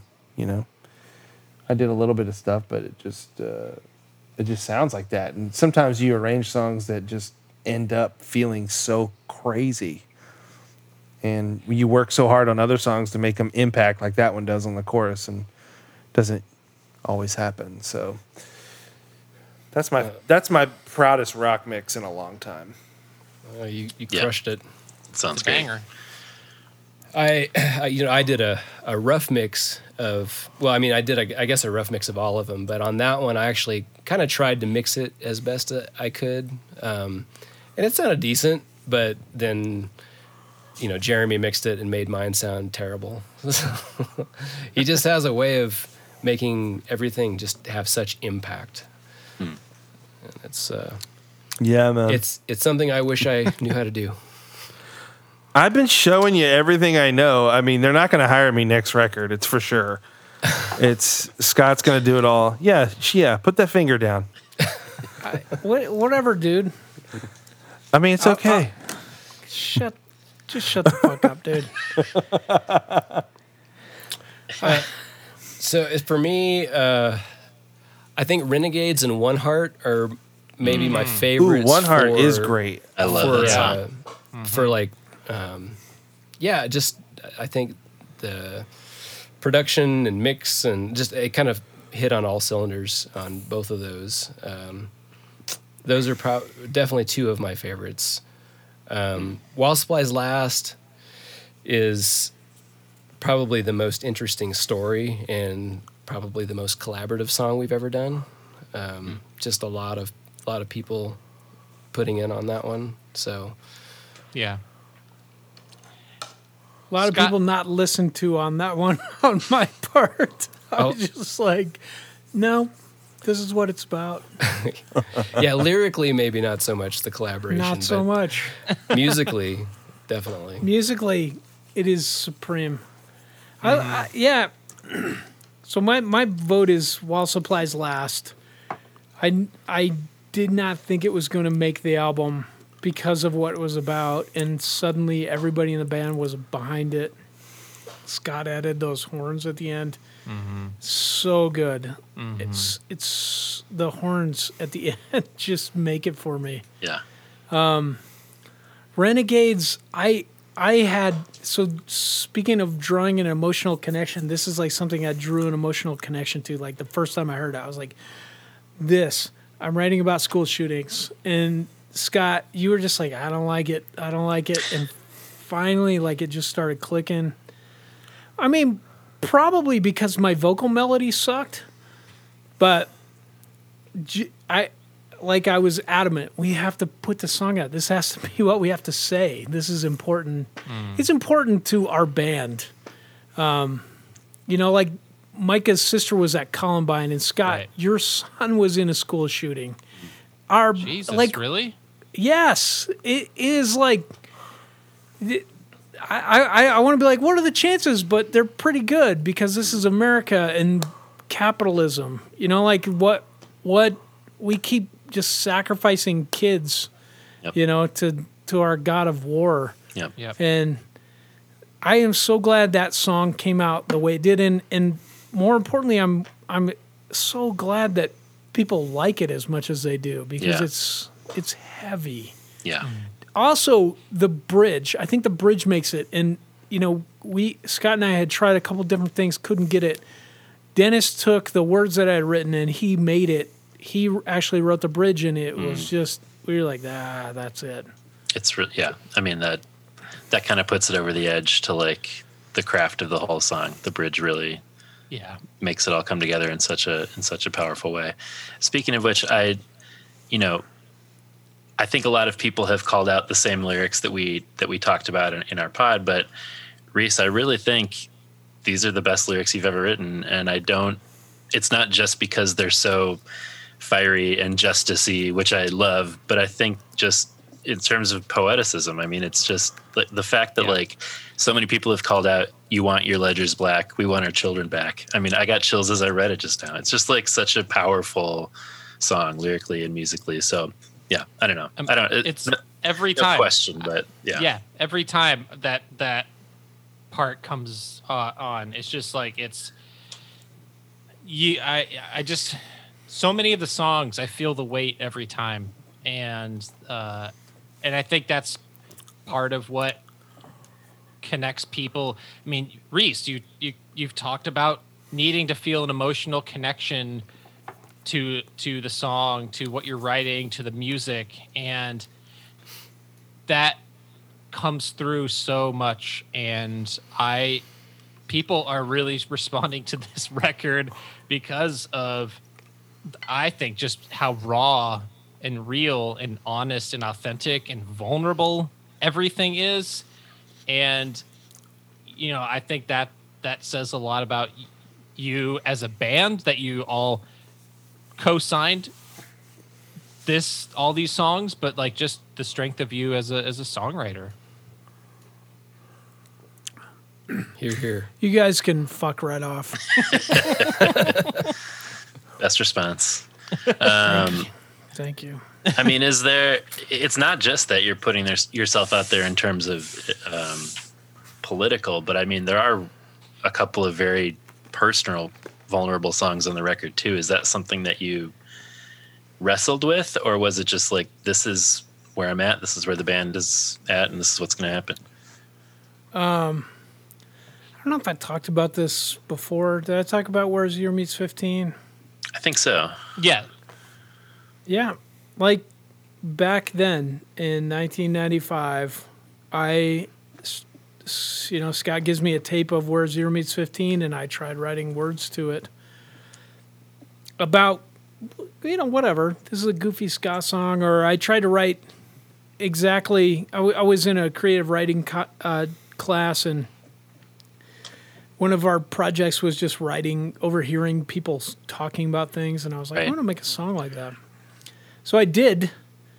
I made that song, and I kept trying to make it into something about these people that I saw at the bus stop just getting saved or healing, or the homeless guy goes home and he stops being crazy and goes to his wife, or stops having flashbacks from Vietnam or whatever. It was all fake, and the guys in the band just said, don't do that. That seems fake. And so I think at that point, I just realized that, I don't know, I really feel that my weakness is kind of just put out there on display, if I'm honest. And I feel like Christ is my strength in that. And so if I just vomit straight honesty as best as I can and maybe try and make it rhyme, that is what works for Five Iron. Yeah. Because it's not me, and I like that. Did you ever see the tweet that somebody said, what was the Five Iron song where Reese pays the homeless guy 13 cents to pee on him? Yeah. Almost right. Yeah. Yeah. That sounds like a Danny Leary tweet. No, but I love that.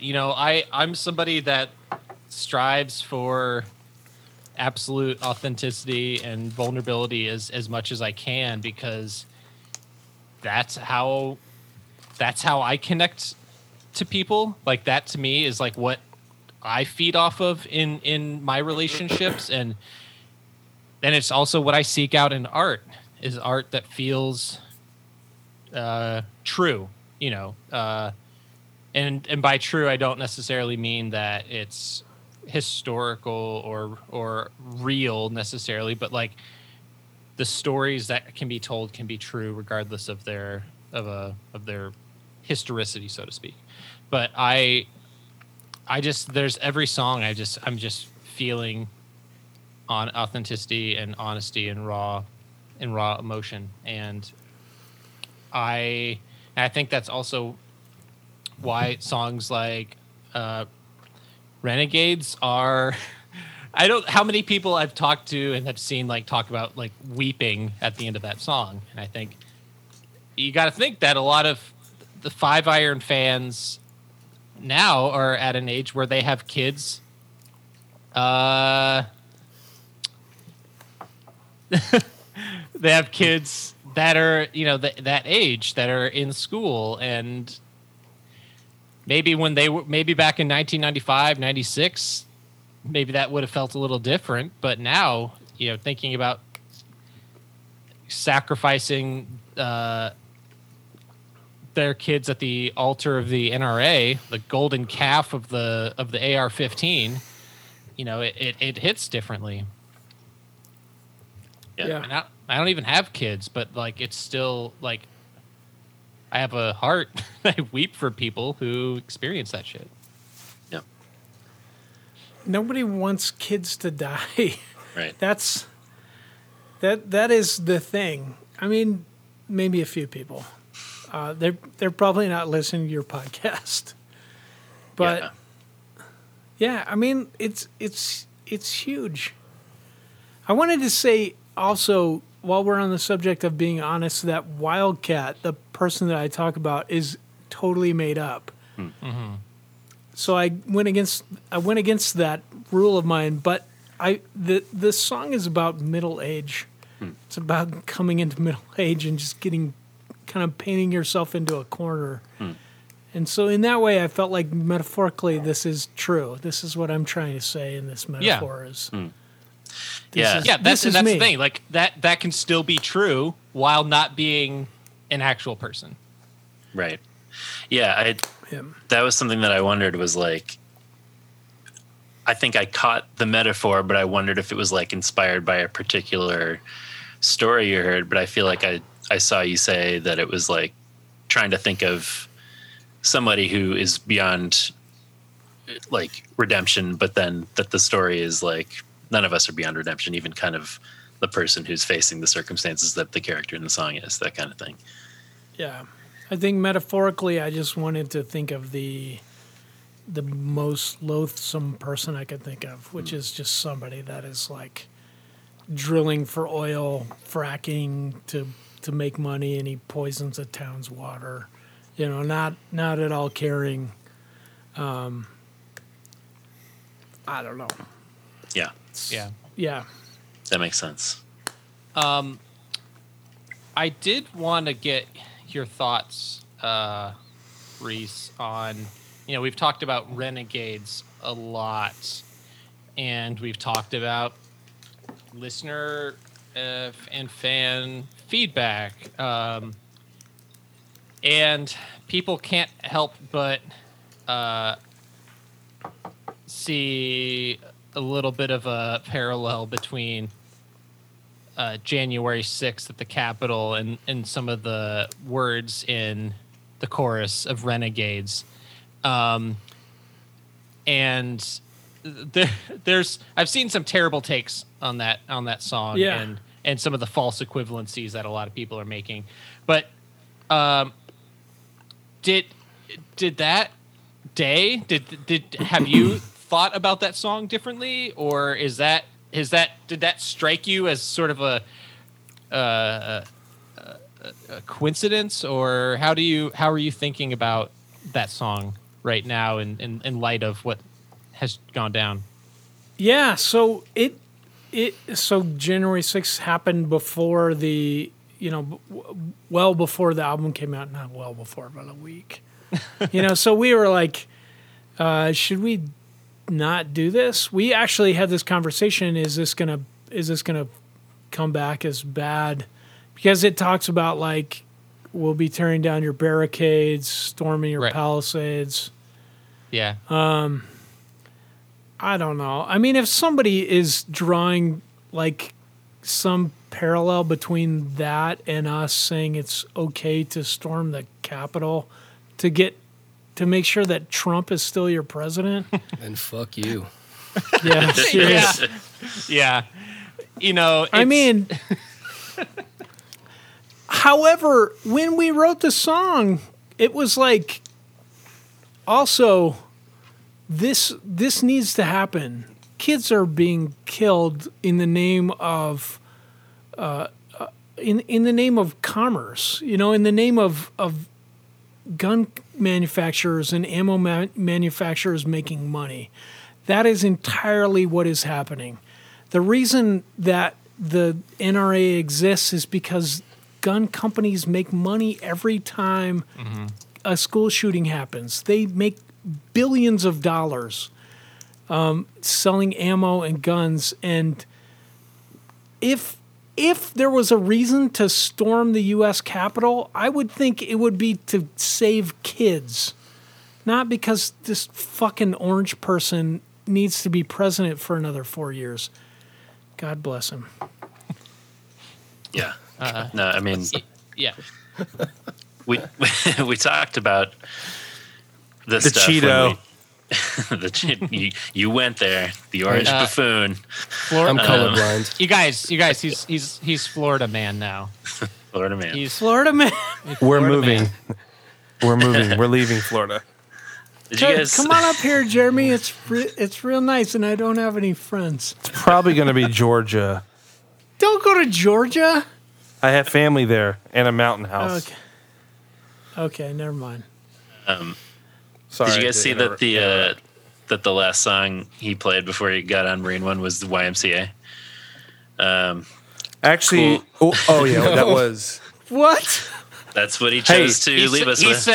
He said, check this out. Have a good life. He said, have a good life, and then he walked up to YMCA. Check this out, though. A real human person did that. His plane took off while My Way by Sinatra was playing. Did you guys know that Sinatra hates him? Have you ever heard the story about Atlantic City? No, tell us. Like while Frank Sinatra was alive? Yes. So in He the said 80s, He hates Trump. him beyond the grave. That's how powerful it was. Right. He does. And I think it was the 80s, Trump, or maybe it had to have been the 80s, early 80s, Trump Casino booked Sinatra and Sammy Davis, and Trump called the booking agent and said, "We don't want Sammy Davis. He's black." Cool guy. And Sinatra called him and goes, "Let me get Trump on the phone." And he gets him on the phone and he goes, "Go fuck yourself." And he refused to play, and they had this huge dispute. And so it's just so like horribly ironic that he would take Sinatra's song who hated him. Also, the Village People who... It's like a gay anthem. I don't understand. It is like a gay anthem. Like, why not? It's amazing. But It's not perfect. even just that. Not even just that. Rudy on the 6th walked up to give his speech, pre-Capitol insurrection, to Macho Man. What is the... I don't understand what these people... They're like caricatures of themselves. It's just because we've got them all wrong. It's that fake news we've been watching. That's right. That's true. right. Good point. I'm convinced. Speaking of great songs, I wanted to ask you guys. This is my transition. What are your thoughts about YMCA? Yeah, how many of the Village People songs influenced you on this record? When did you first hear of the Village People? Village Podpole. Our new season is coming soon. That's true. What was there? What music were you guys listening to at the time of songwriting and production of this record that you think might have influenced the sound, or was there a sound that you were aiming for that you wanted to listen to some albums to kind of replicate that? Like, what were some of the songs you were hearing as you were working on this record? Production wise, like, is there something production wise that you were seeking to kind of emulate? I can't really remember. Some of these songs are 4 or 5 years old now. Sure. I know more recently, actually, I know there have been some comparisons to Rage Against the Machine, obviously the political leanings, but so my son has gotten super into Rage Against the Machine over the last couple of years. Cool. And I liked them fine in the 90s. They were never one of my favorites, but I think they suffered, at least in my view, just because of all the other rap rock that was happening that was not nearly as good. Sure. But I mean, that you can say that of any genre, right? Don't lie, Scott. We know you're a big Biscuit head. Yeah. Okay. Yeah. The truth is Come on. I'm feeling those lighters. No, I mean, I thought the production on those baby. records was really cool. I always liked Tom Morello's guitar tone, all that stuff. Yeah. But they were never a favorite. And it's really been in the last couple of years that I've kind of gotten a newfound appreciation for them. And I feel like their songs have actually aged really well. Mm-hmm. And Especially those first 2 records. Honestly, Evil Empire is my favorite. Or sorry, Battle of Los Angeles is my favorite. Battle of Los Angeles, yeah. So, but they're all great. Every single one of them are great, I think. So Renegades, actually, the chorus did not hit so hard. The riff was there already, but that very well could have been kind of what made me want to, lean into that chorus a little bit more with just the kind of wall of guitars. Yeah. And it is a very Tom Morello sounding chorus. Yeah. The like da da da da da da da da. That feels very ragey. Totally. I wasn't really thinking about it consciously, but that probably was working its way through my subconscious. Well, I think we, from now on, we gotta refer to Reese as Zach De La Roper. I feel like that works. That's you good. Just gotta, I like that. I mean, you come closer to rapping this time around than you have in a while. Some of those fast rhymes. It's true. I can't. Please don't do this. There yeah, there are a couple of guitar solo-y moments on the record that definitely remind me of that Tom Morello kind of slidey vibe. Yeah, I don't know, Jeremy, was there anything for you that you were thinking about as you were working on the record in terms of production? Or are you just kind of following what the band was doing? I mean, they give me an open gate to do what I want, I feel like. I don't think we referenced anything, Scott, did we? No, I don't think so. I mean, there were a couple of things when we were still working out the horns that were horn specific that we were trying to go for, but not anything that was a general vibe or sound for the entire band. Yeah. I mean, I don't know. I've mixed so much that I don't think I'm ever really getting inspired. You just have to take, what the music is and do what's best for the music. Yeah. Yeah. So that makes sense. We talked about how you guys are coming in with more songs than would fit on a record. I know there are probably only a couple that ultimately were recorded that didn't make the cut, right? But are there any plans of an EP eventually? Employee of the Century should never see the light of day. Scott, what the fuck, dude? I don't think it's that bad. 7-inch or What don't something. you like about It's it? that bad.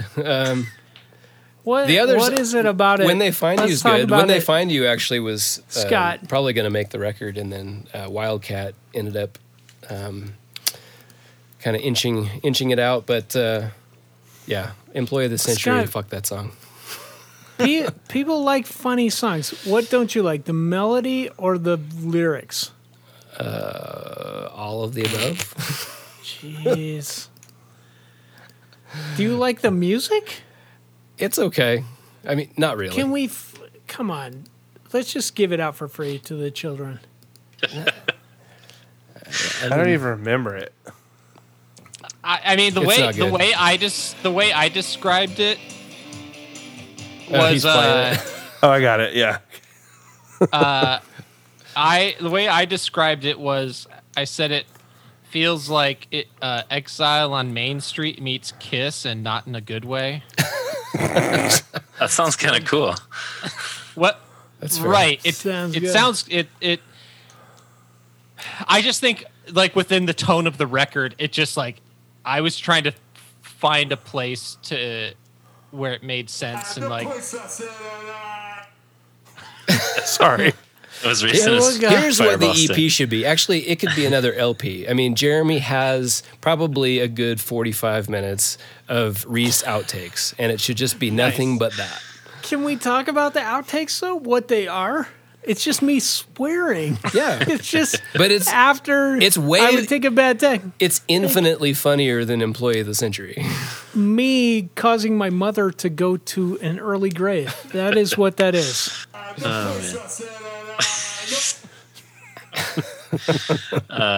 Someday we'll hear all that somehow.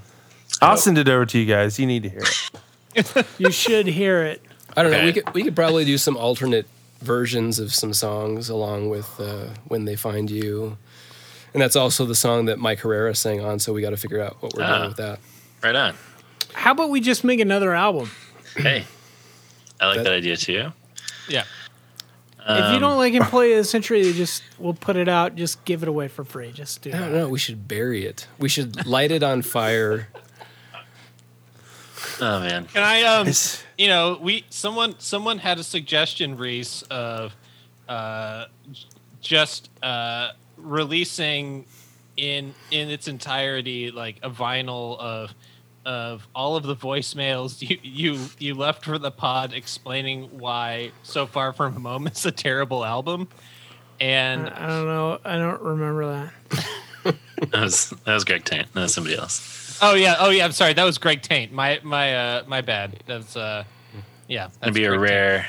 Jason Hockney-Zymet is gonna hook us up with a rare limited pressing of those. Is Greg Taint a guy that calls into your show? Sometimes. Yeah. He's That's cool. He seems like a good guy. Seems like a good guy. Got his head on straight. Yeah. Okay, well, I'm going to chalk that answer up to the band is still deciding. Do you? Okay, another controversial line of questions. How'd that prime number plan work out?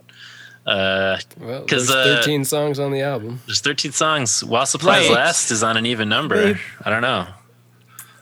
Yeah, but they somehow let in my crazy neuroses about prime numbers. They let it in. They were just like, okay, Reese will shut up if we put 13 songs or 11 on the album. But wasn't there something with singles being You're saying put the hits on the prime numbers too. But yeah, we didn't write any of those, so. Also, no problem there. I mean, yeah, I remember you saying, Scott, like you feel like 10 songs maybe is kind of like the perfect amount. But I don't know. Prime number driven or not, like this 13 song collection feels perfect. Like I'm glad that none of them are cut. Okay, answer on the prime numbers. What about, speaking of Jason, our producer at Unoriginal Vinyl, he was behind the artwork for the record, which is dope. And I wondered if you could talk. He kind of let us in along the way as he was working on it, but could you guys talk a little bit about how the conversation around deciding on artwork for the record went and how you feel about it? Reese. There's a lot of drama. Oh, I'm talking about it. So I wanted to get the ball rolling. I was like, hey, let's make it be this picture or some picture similar. Did I throw out any other ones? And I just was like, it would be cool if it just says this, until this shakes apart, scratchy hash marks. Yeah. And there was so much pushback from the band. As with all these political lyrics, I think there was like, there's a few people in our band, they just push. They're just like, can't you write about happy stuff again? What about dandelions? And you're like, come on, dude. Right now is not dandelions time. Yeah. No, it is not. So it was time for this album cover, and finally everybody's like, yes, I like this. We wrote the Reuters, who had the rights to it, and just said, hey, how do we buy this? It's very cool. The guy that took the picture, he's black. I was like, this is sweet. This dude was he was in Minneapolis. He saw this thing burning. We want to support this. Let's use this picture. We paid for it, got it on the album. Everybody finally agreed. I don't know what else to say. It was a lot of just like, I don't want this, and finally majority ruled because we're a democracy. Not in the United States, but in Five Iron Frenzy. Hopefully going forward in the United States. There may have been some storming of barricades in the process. Yeah, but we got it. I remember when he showed us that stuff, I was like kind of saying, I wonder if everybody's going to be cool with this. But I'm really glad. I mean, it certainly captures this moment and the album being in dialogue with this moment in such a, I don't know, like explicit way. Like it just ties it to what we're dealing with, and it feels like a real statement. So I think it's really cool. Not only that, but the imagery of fire and, just like in nature, stuff burns, and then from that, there's growth that comes from the ashes, and things are reborn out of that. And so I like that symbolism in the artwork as well.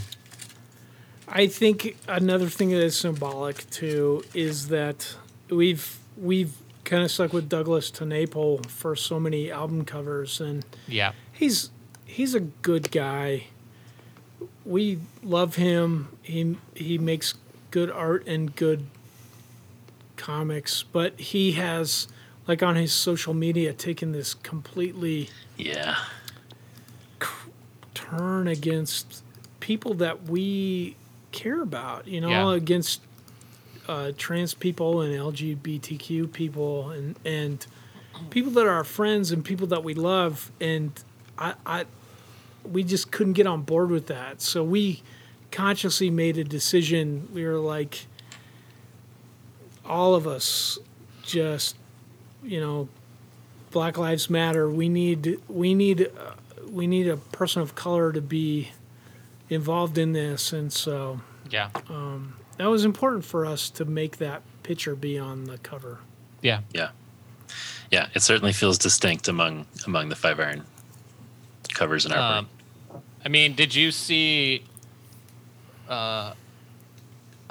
Jeremy, since you're not on social media, I'm assuming you didn't see this, but Scott and Reese, did you see the fan art of the guy who did the the 5 Iron robot shaking the church? Did you see that? Yeah, I did. That was cool.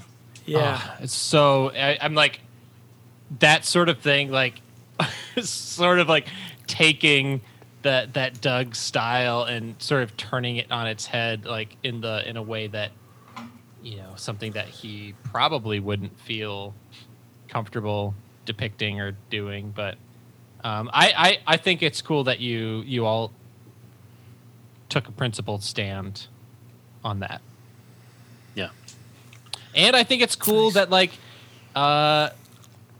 you have dandelions and columbine flowers in the artwork. I think that too is just an additional little fun Easter egg for the, shouts to your state flower and old song. I think that's neat. I like it. Agreed. Thanks. You can't hear me nodding, I guess, huh? Yes. Cosign. Podcasts, we're not a visual medium. Speaking of visual mediums, what I'll do, Scott, going forward is in the edit I'll narrate. I'll be like, Scott is nodding at this moment. Sounds very soothing. Scott is smiling in response. Just do like tones at the beginning of it. Be like this tone, this bell represents a nod. You're gonna have to have one for my eyebrow going up. Yeah. We can use your flute tones for that, Jeremy. I'll send some over. Yeah, please do. Okay. The podcast continues on side B. I expected far more fluting. Is that how you say it? Flouting. Well, the conversation got way too serious, so I just exactly. I couldn't mess this up. Jeremy is pressing his flute to his lips. Okay, there we go. Scott is doing the dove hand sound whistle. Oh man. Okay, so EP, maybe not. Music videos? Question mark. Any of those this time around? There's been talk. Yeah.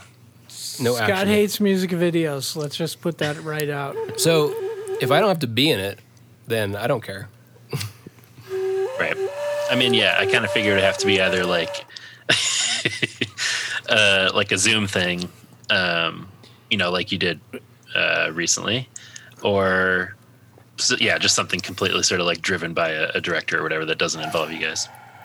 Now, Andy threw out an idea for an animated one that would be cool. Ooh, that's cool. But whether or not that will actually come to fruition or not. You should all just cast your kids as members of the band and have them play the instruments and have them kind of a great idea. I like that. Have them be That's the band. pretty cool.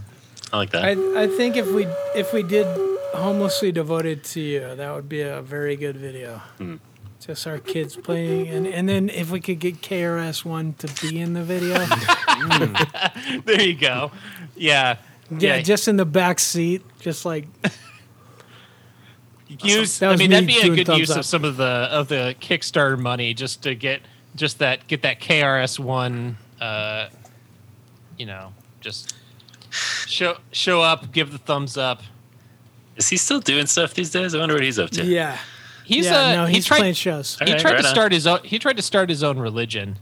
All right, cool. I joined. He quit being on Jive because he was like, Backstreet Boys, Britney Spears are on this label. I'm done. Like he made that label, and then he was like, "I'm out." Wow. He's so cool. He is cool. You guys should listen to KRS-One. So cool. I feel like we need to ask a mixing question because Jeremy's looking pretty bored. Jeremy, is that the 3 a.m. guy? It's 3 a.m. 3 a.m. Remember that? Eternal. No. He's like, that's the sound of the police. Whoop, whoop. See, that's I don't know the sound of the KRS-One. beast. Who was I singing? Dude. Wow, what was that? Get think on 3 a.m. KRS-One. I think 3 a.m. might also be KRS-One. Wasn't he a guest? 3 a.m. I must be lonely. Let me look. I have to look. KR. Please listen to KRS-One. Boogie Down Productions, Scott LaRock. You, Andrew, you mentioned Kickstarter. Yeah. One thing we were curious about was how this Kickstarter process was different from last time. What did it allow you to do? Were you surprised that it surpassed last time? Even like talk about that a little bit. Other than just like absolutely crushing it even faster than last time. Yeah, I was shocked. I thought, what did we ask for? Was it 60? Was that the goal? Did we crush it faster? I don't think we did. Yeah, did no, we? it was like 30 It was minutes faster. or something. Yeah. Yeah, I think it was 60, stupid. Scott. I knew that we needed to raise more than we had asked for last time, just because we kind of underestimated the cost of fulfillment and manufacturing and all that stuff. And so I understood why we asked for more, but I also was nervous that, maybe we would just make it. I mean, I thought we probably over the course of the 30 days would make our goal, but maybe just make our goal. Certainly, I did not expect to meet that in 30 minutes or whatever it was. Was 30 it, minutes? Bring in that cool $250,000. More than that, even. Let's not talk about it in terms of millions. Those people are like, those guys have a lot of dollars. Look, my liquor cabinet has to be in this old Mac Pro. It's a 2007, which, as you know, as a Mac enthusiast, they cannot be upgraded anymore. So You actually that is can. what that's good for. Jeremy, why didn't you tell me that before I gutted that thing? Well, it's hard to do, but you can actually do it. But don't worry about it. It's been repurposed. Yeah, I think starting Recycling. a Roper line of disguised liquor genius. cabinets. I like it. Are there things that this amount will allow you to do as a band once things like shows are back on the table?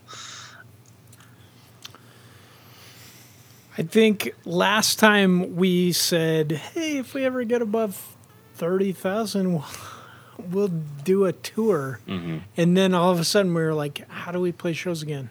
Right. That was great. A great problem. We figured that out. This time we didn't have to do that. Like we know we can play shows. All those videos that we made, right. We made 4. That's more than we've made for any album, and probably too many. Three too many. Scott, come on. People like content. It was great. People like content. Look at whatever video that is. It's got 200,000 views. That doesn't mean it's good. That's right. Which one? The hanger one? The only good one was Zen, if you ask me. I mean, Zen is good.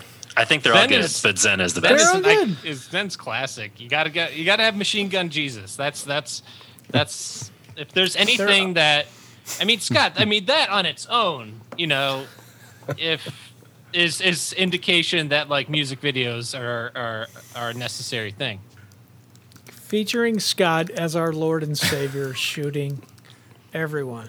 Yeah. It's great. It's great. So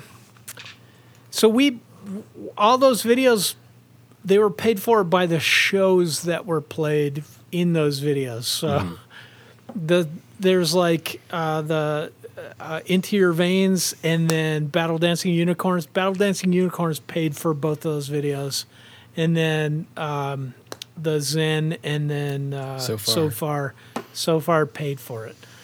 That being said, it was not fun for anyone. Like, I mean, fun. Like you're like, this will probably look fun, and I'm dressing like a guy with a 3/4 hat doing this with a gun. Like that was fun, but it's hard, but it paid for itself. So we may make videos someday when we can breathe on each other again. Yeah. Yeah. Obviously, the answer to this is so weird in this moment. Hey, we're getting closer, guys. We're getting closer. It's true. Yeah, my favorite part is the Biden administration said that, I know this will shock you, but they came in and the Trump administration had no COVID plan. No plan whatsoever. What? Oh my God. To no one's surprise. What a surprise. You guys didn't know like, that? He's like, I'm rolling out 100 million vaccines second day. Just signing that. We have it. You can get it. Right. Gosh dang it. Yeah. We've been the Florida system is so rough that we've been collecting seniors' names and addresses and doing all that stuff. And when we hear about it coming up online, because the website for it's like buying concert tickets. Yeah. Right. Like you have 6 minutes once you're in the portal to fill out this information. But we've been just taking down names and getting people tickets every time they're available, which isn't that often. You're helping seniors in your area. Yes. You're a freaking saint. Uh-oh. Jeremy is now brandishing a knife. I don't even know why this is in here. Oh, I have another one too. Oh. There's a lot of cool stuff in there. No, there is. There is lots of stuff. How do we get back on track here? What haven't we talked about this album that you guys want to talk about? Yeah, what do you? I got a tattoo gun set, and I was ready to make that be somebody's Kickstarter. Reese, Kickstarter prize. I will. I think I told you that. I mean, I would do that. I would do that unequivocally. Yeah, absolutely. I'm ready. I just got to practice on a couple people. Can you do those? Can you do the scratchy hashies? I was gonna say. Yeah. That way you don't need much practice. It's gonna be real scratchy. I'll get them scratchy hashies. I love that new logo, bro. I'm into it. Whose design was that? Whose idea? That was Reese. Talk about it. Was it? Well done. Wasn't the scratchy one on Engine too? No. This was original for this one? Okay. Original. It rules. We love it.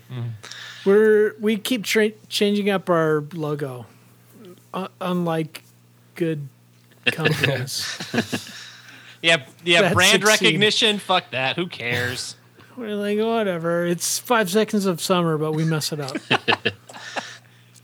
We did talk last time we had you on, Jeremy, about the drum sound that you achieved with Andy on Engine sounding better than any 5-iron drum sound had before, and kind of like what went into that process. But I mean, Scott, you were producing this time around, but like one again, it is awesome. John, I mean, you're kind of glitching out again. Just talk about how the drums sound good for me. The drums sound were good. the thing I was most nervous about, least confident about, I guess, recording. And I definitely picked Jeremy's brain a lot when we were getting things set up.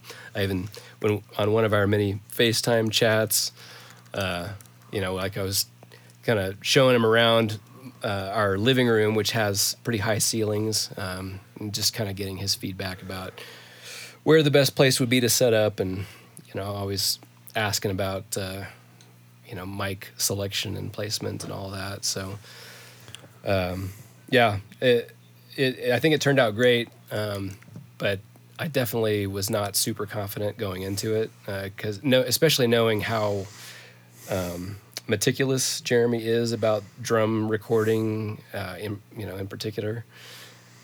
But it turned out all right. I think they did great. I think it sounds awesome. I think it sounds more than all right. Doesn't hurt that Andy is awesome and just plays the shit out of his drums. Right. Yes, he does. Andy is so good, and he did a halftime shuffle on this record, and that's all that matters.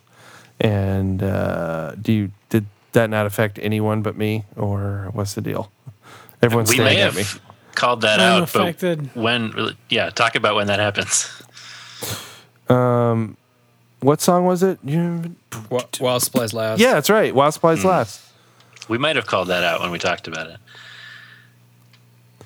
It's kind of a variation of the Purdy shuffle. It's just very hard to do, and he incorporated it into a ska song. So he's the best. Good. He's very good and very funny. And That's the thing about Andy. I was talking about on one of our last eps, just some drum part that I liked, and I'm like, I don't know if this is like a simple little thing that he does or it's complicated. Like whatever he does, he makes everything sound easy and great because he just crushes everything that he does. So I'm so very unfamiliar with drum terminology, which is why all of our drum sound effects that we make are just so it's like I don't know any terminology or anything. I barely know any drum terms. So, but I do know that he's sponsored by Badger, or at least that's his kit, and it sounds awesome. It does. I think the main key with Andy, though, real quick, is that to me, other than vocals, drums are under the biggest microscope, and they're the hardest thing to get right, period. Like, I'm a pretty good fake on most instruments. I'm serious. Like, I can, like, kind of make it all happen, but drums, you can't suck. It's, like, you can edit a lot, and you can work miracles, but to have any kind of swagger or to sound remotely special, you have to actually be good. So Andy's really good. There, said it. Yeah, if the drums suck, the band sucks. Yeah. If the snare sounds like crap, you're screwed. Yeah. 311 snare. You know what I'm saying? Yes. I was gonna say. Is that what sucks about 311? I think so. Because I would. That was it. Fine. I wasn't going to say anything else. That was if it. the snare sounded Thank you for normal, you'd be cluing like, me in on that. it's okay. Yeah, I'd be like, man, this band is really good. You wouldn't say that, but you would be like, this is fine. Lyrics. This is fine. Yeah, that's what you would say. This is fine. But when that snare comes in, you know. Yeah, I would love Creed if not for that fucking snare. Nothing can redeem that. So, hey, one other thing I want to say about Andy. Like, what I love about him is his dedication to his craft. Like, he practices all the time. Like, he's doing I think 100 days of drums or something where he plays an hour a day. So no one else in the band can say that, including myself. It's really cool. Like, he loves doing that. He loves the minutia of playing drums. But at the same time, that hasn't turned him into like a, Thomas Lang super techno. He like loses touch with what is actually cool. I know Thomas. Yeah, sorry. I mean, he's amazing technically. You know what I'm talking about, though, right? Like, I was being funny. I do know him, though. Yeah. I don't know, but like very few people want to listen to that. He still knows. He is a musical drummer. He's got a good balance of the technical part of it and just playing for the song. That's a perfect way to say it. He's the best, and the drums on this record rule. Sounds Any great. other questions about the mix? You guys need anything else from me, or do you want to go back into capitalism? I think we're winding down here. No, let's keep it going. Let's go another 128 minutes. Let's do it. We could. We have a lot of YouTube videos to play for you guys. I don't know. I'm probably going to break up in here, as I apparently have been, but I don't know. we love this band and we love this record, and it's so cool that we have been able to talk about it in this last year of doing the pod about it, getting to know you guys. So I don't know. I don't have any other questions except to say I'm like proud of you guys. I love this album, and I think it's been such a cool year, and congrats. Yeah, that's all I have. Very grateful for you guys. Awesome. I will echo that sentiment of proud of what you have accomplished and put out. And Jeremy and Scott, you guys, I didn't. You have surpassed my expectations. Like, how awesome I think Engine sounds. This record, you guys surpassed that. So amazing record, amazing lyrics. Everybody brought it. Not a single dead weight song on the record. Wall-to-wall bangers. Thank you for all the time that you've given to us over this past year. Thankful for you guys. Hey, congrats on the podcast. It's weird. Five Iron is actually one of those bands that people talk to me about a lot. I've done a lot of records and I don't hear much about them. But Five Iron is is one of the few bands that people be like, "Hey man, did you do that, man? Did you do that album?" That's exactly how they talk. But people hit me up about the podcast too. Mark Solomon. Hey, his name was Mark Solomon. Rufus Wainwright. Do you guys know Rufus? Yeah, Rufus is nice and all. He's kind of good at piano, but we're going to bring in a ghost piano player. But no, I've been hearing a lot about the podcast, so hats off to you guys too for keep getting this thing going and having me on here and sit here and not say anything for an hour. I'm just playing. Thanks for coming on, man.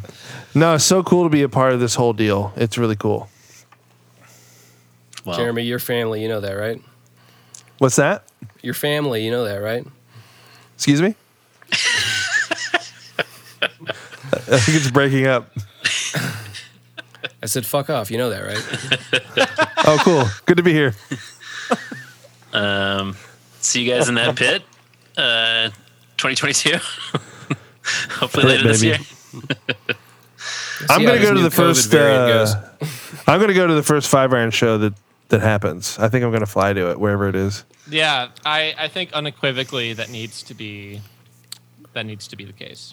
You can all hang out. At it?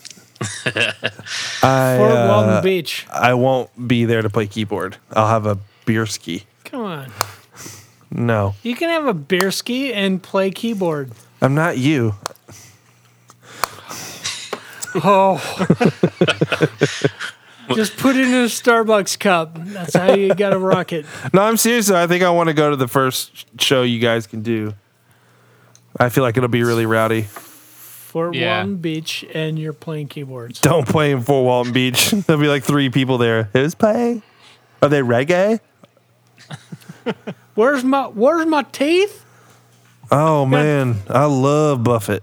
Jimmy Buffett is as good as it can get in my Scott, heart. Can we just do a Jimmy Buffett cover band, please, for a minute? For a minute. We just open for ourselves Jimmy Buffett cover band, Five Iron Frenzy. My joke about my area is that all our national chains are boutique local places, Oh, I go to the local coffee shop. It's all made right there. Starbucks. Right. It is delicious. Burger King is local. I don't know. I'm sorry. Everybody in my town is horrible. Sorry. I'm tired. I've been to your town 3 times and it's wonderful. Good sushi. It's good sushi. At Burger Also, King? if you're into meth, There's a lot of great meth. place. Great meth town. A lot of good meth, the blue stuff. It's beautiful. Oh, It's got that Heisenberg shit. That's right. This isn't meth. Sorry, everybody. Jeremy's the one who knocks. That's right. Some of this is going to be edited out. Deep cuts. Deep cuts. That's disappointing. No, this was fun. You guys are awesome. Keep doing your podcast. It's awesome. Oh, we're keeping going, baby. Season 3. We're keeping going. Season 3 starting soon. Do you guys edit stuff? I know it's hard to because believe. I've listened to the podcast. It's hard to believe, but yes, I edit the podcast. Wow. This one's going to be long and treacherous. Yep. I'm Thanks, sorry. Thanks, guys.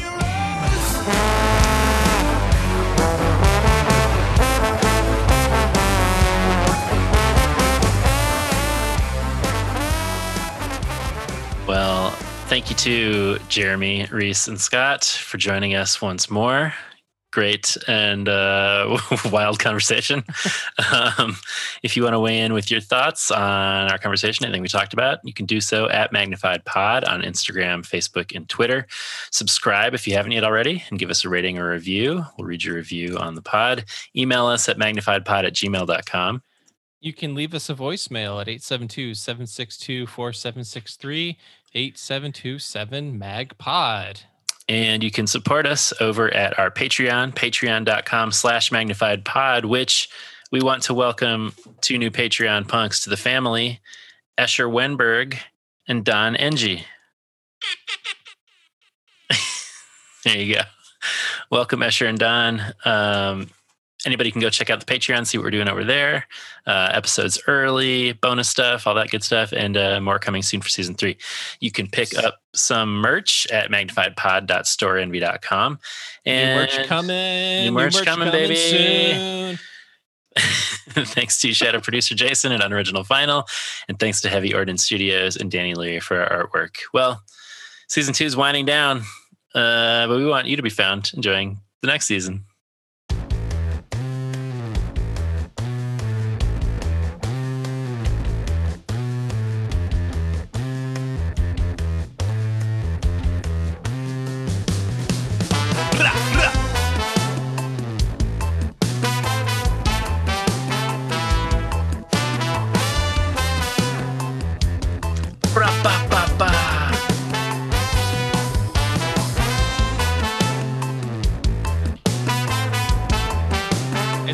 To unite under the revolution of the pants. Now, who holds the pants? And whose are these pants? Mustering in Congress, filibustering, procrastinating, delegating, multitudes are suffocating. Maybe that's inappropriate to do over a song as serious as Renegades, but we can fade it out before the lyrics or something. Nah, I'm leaving leaving that in there. For more shows like this one, visit rockcandyrecordings.com.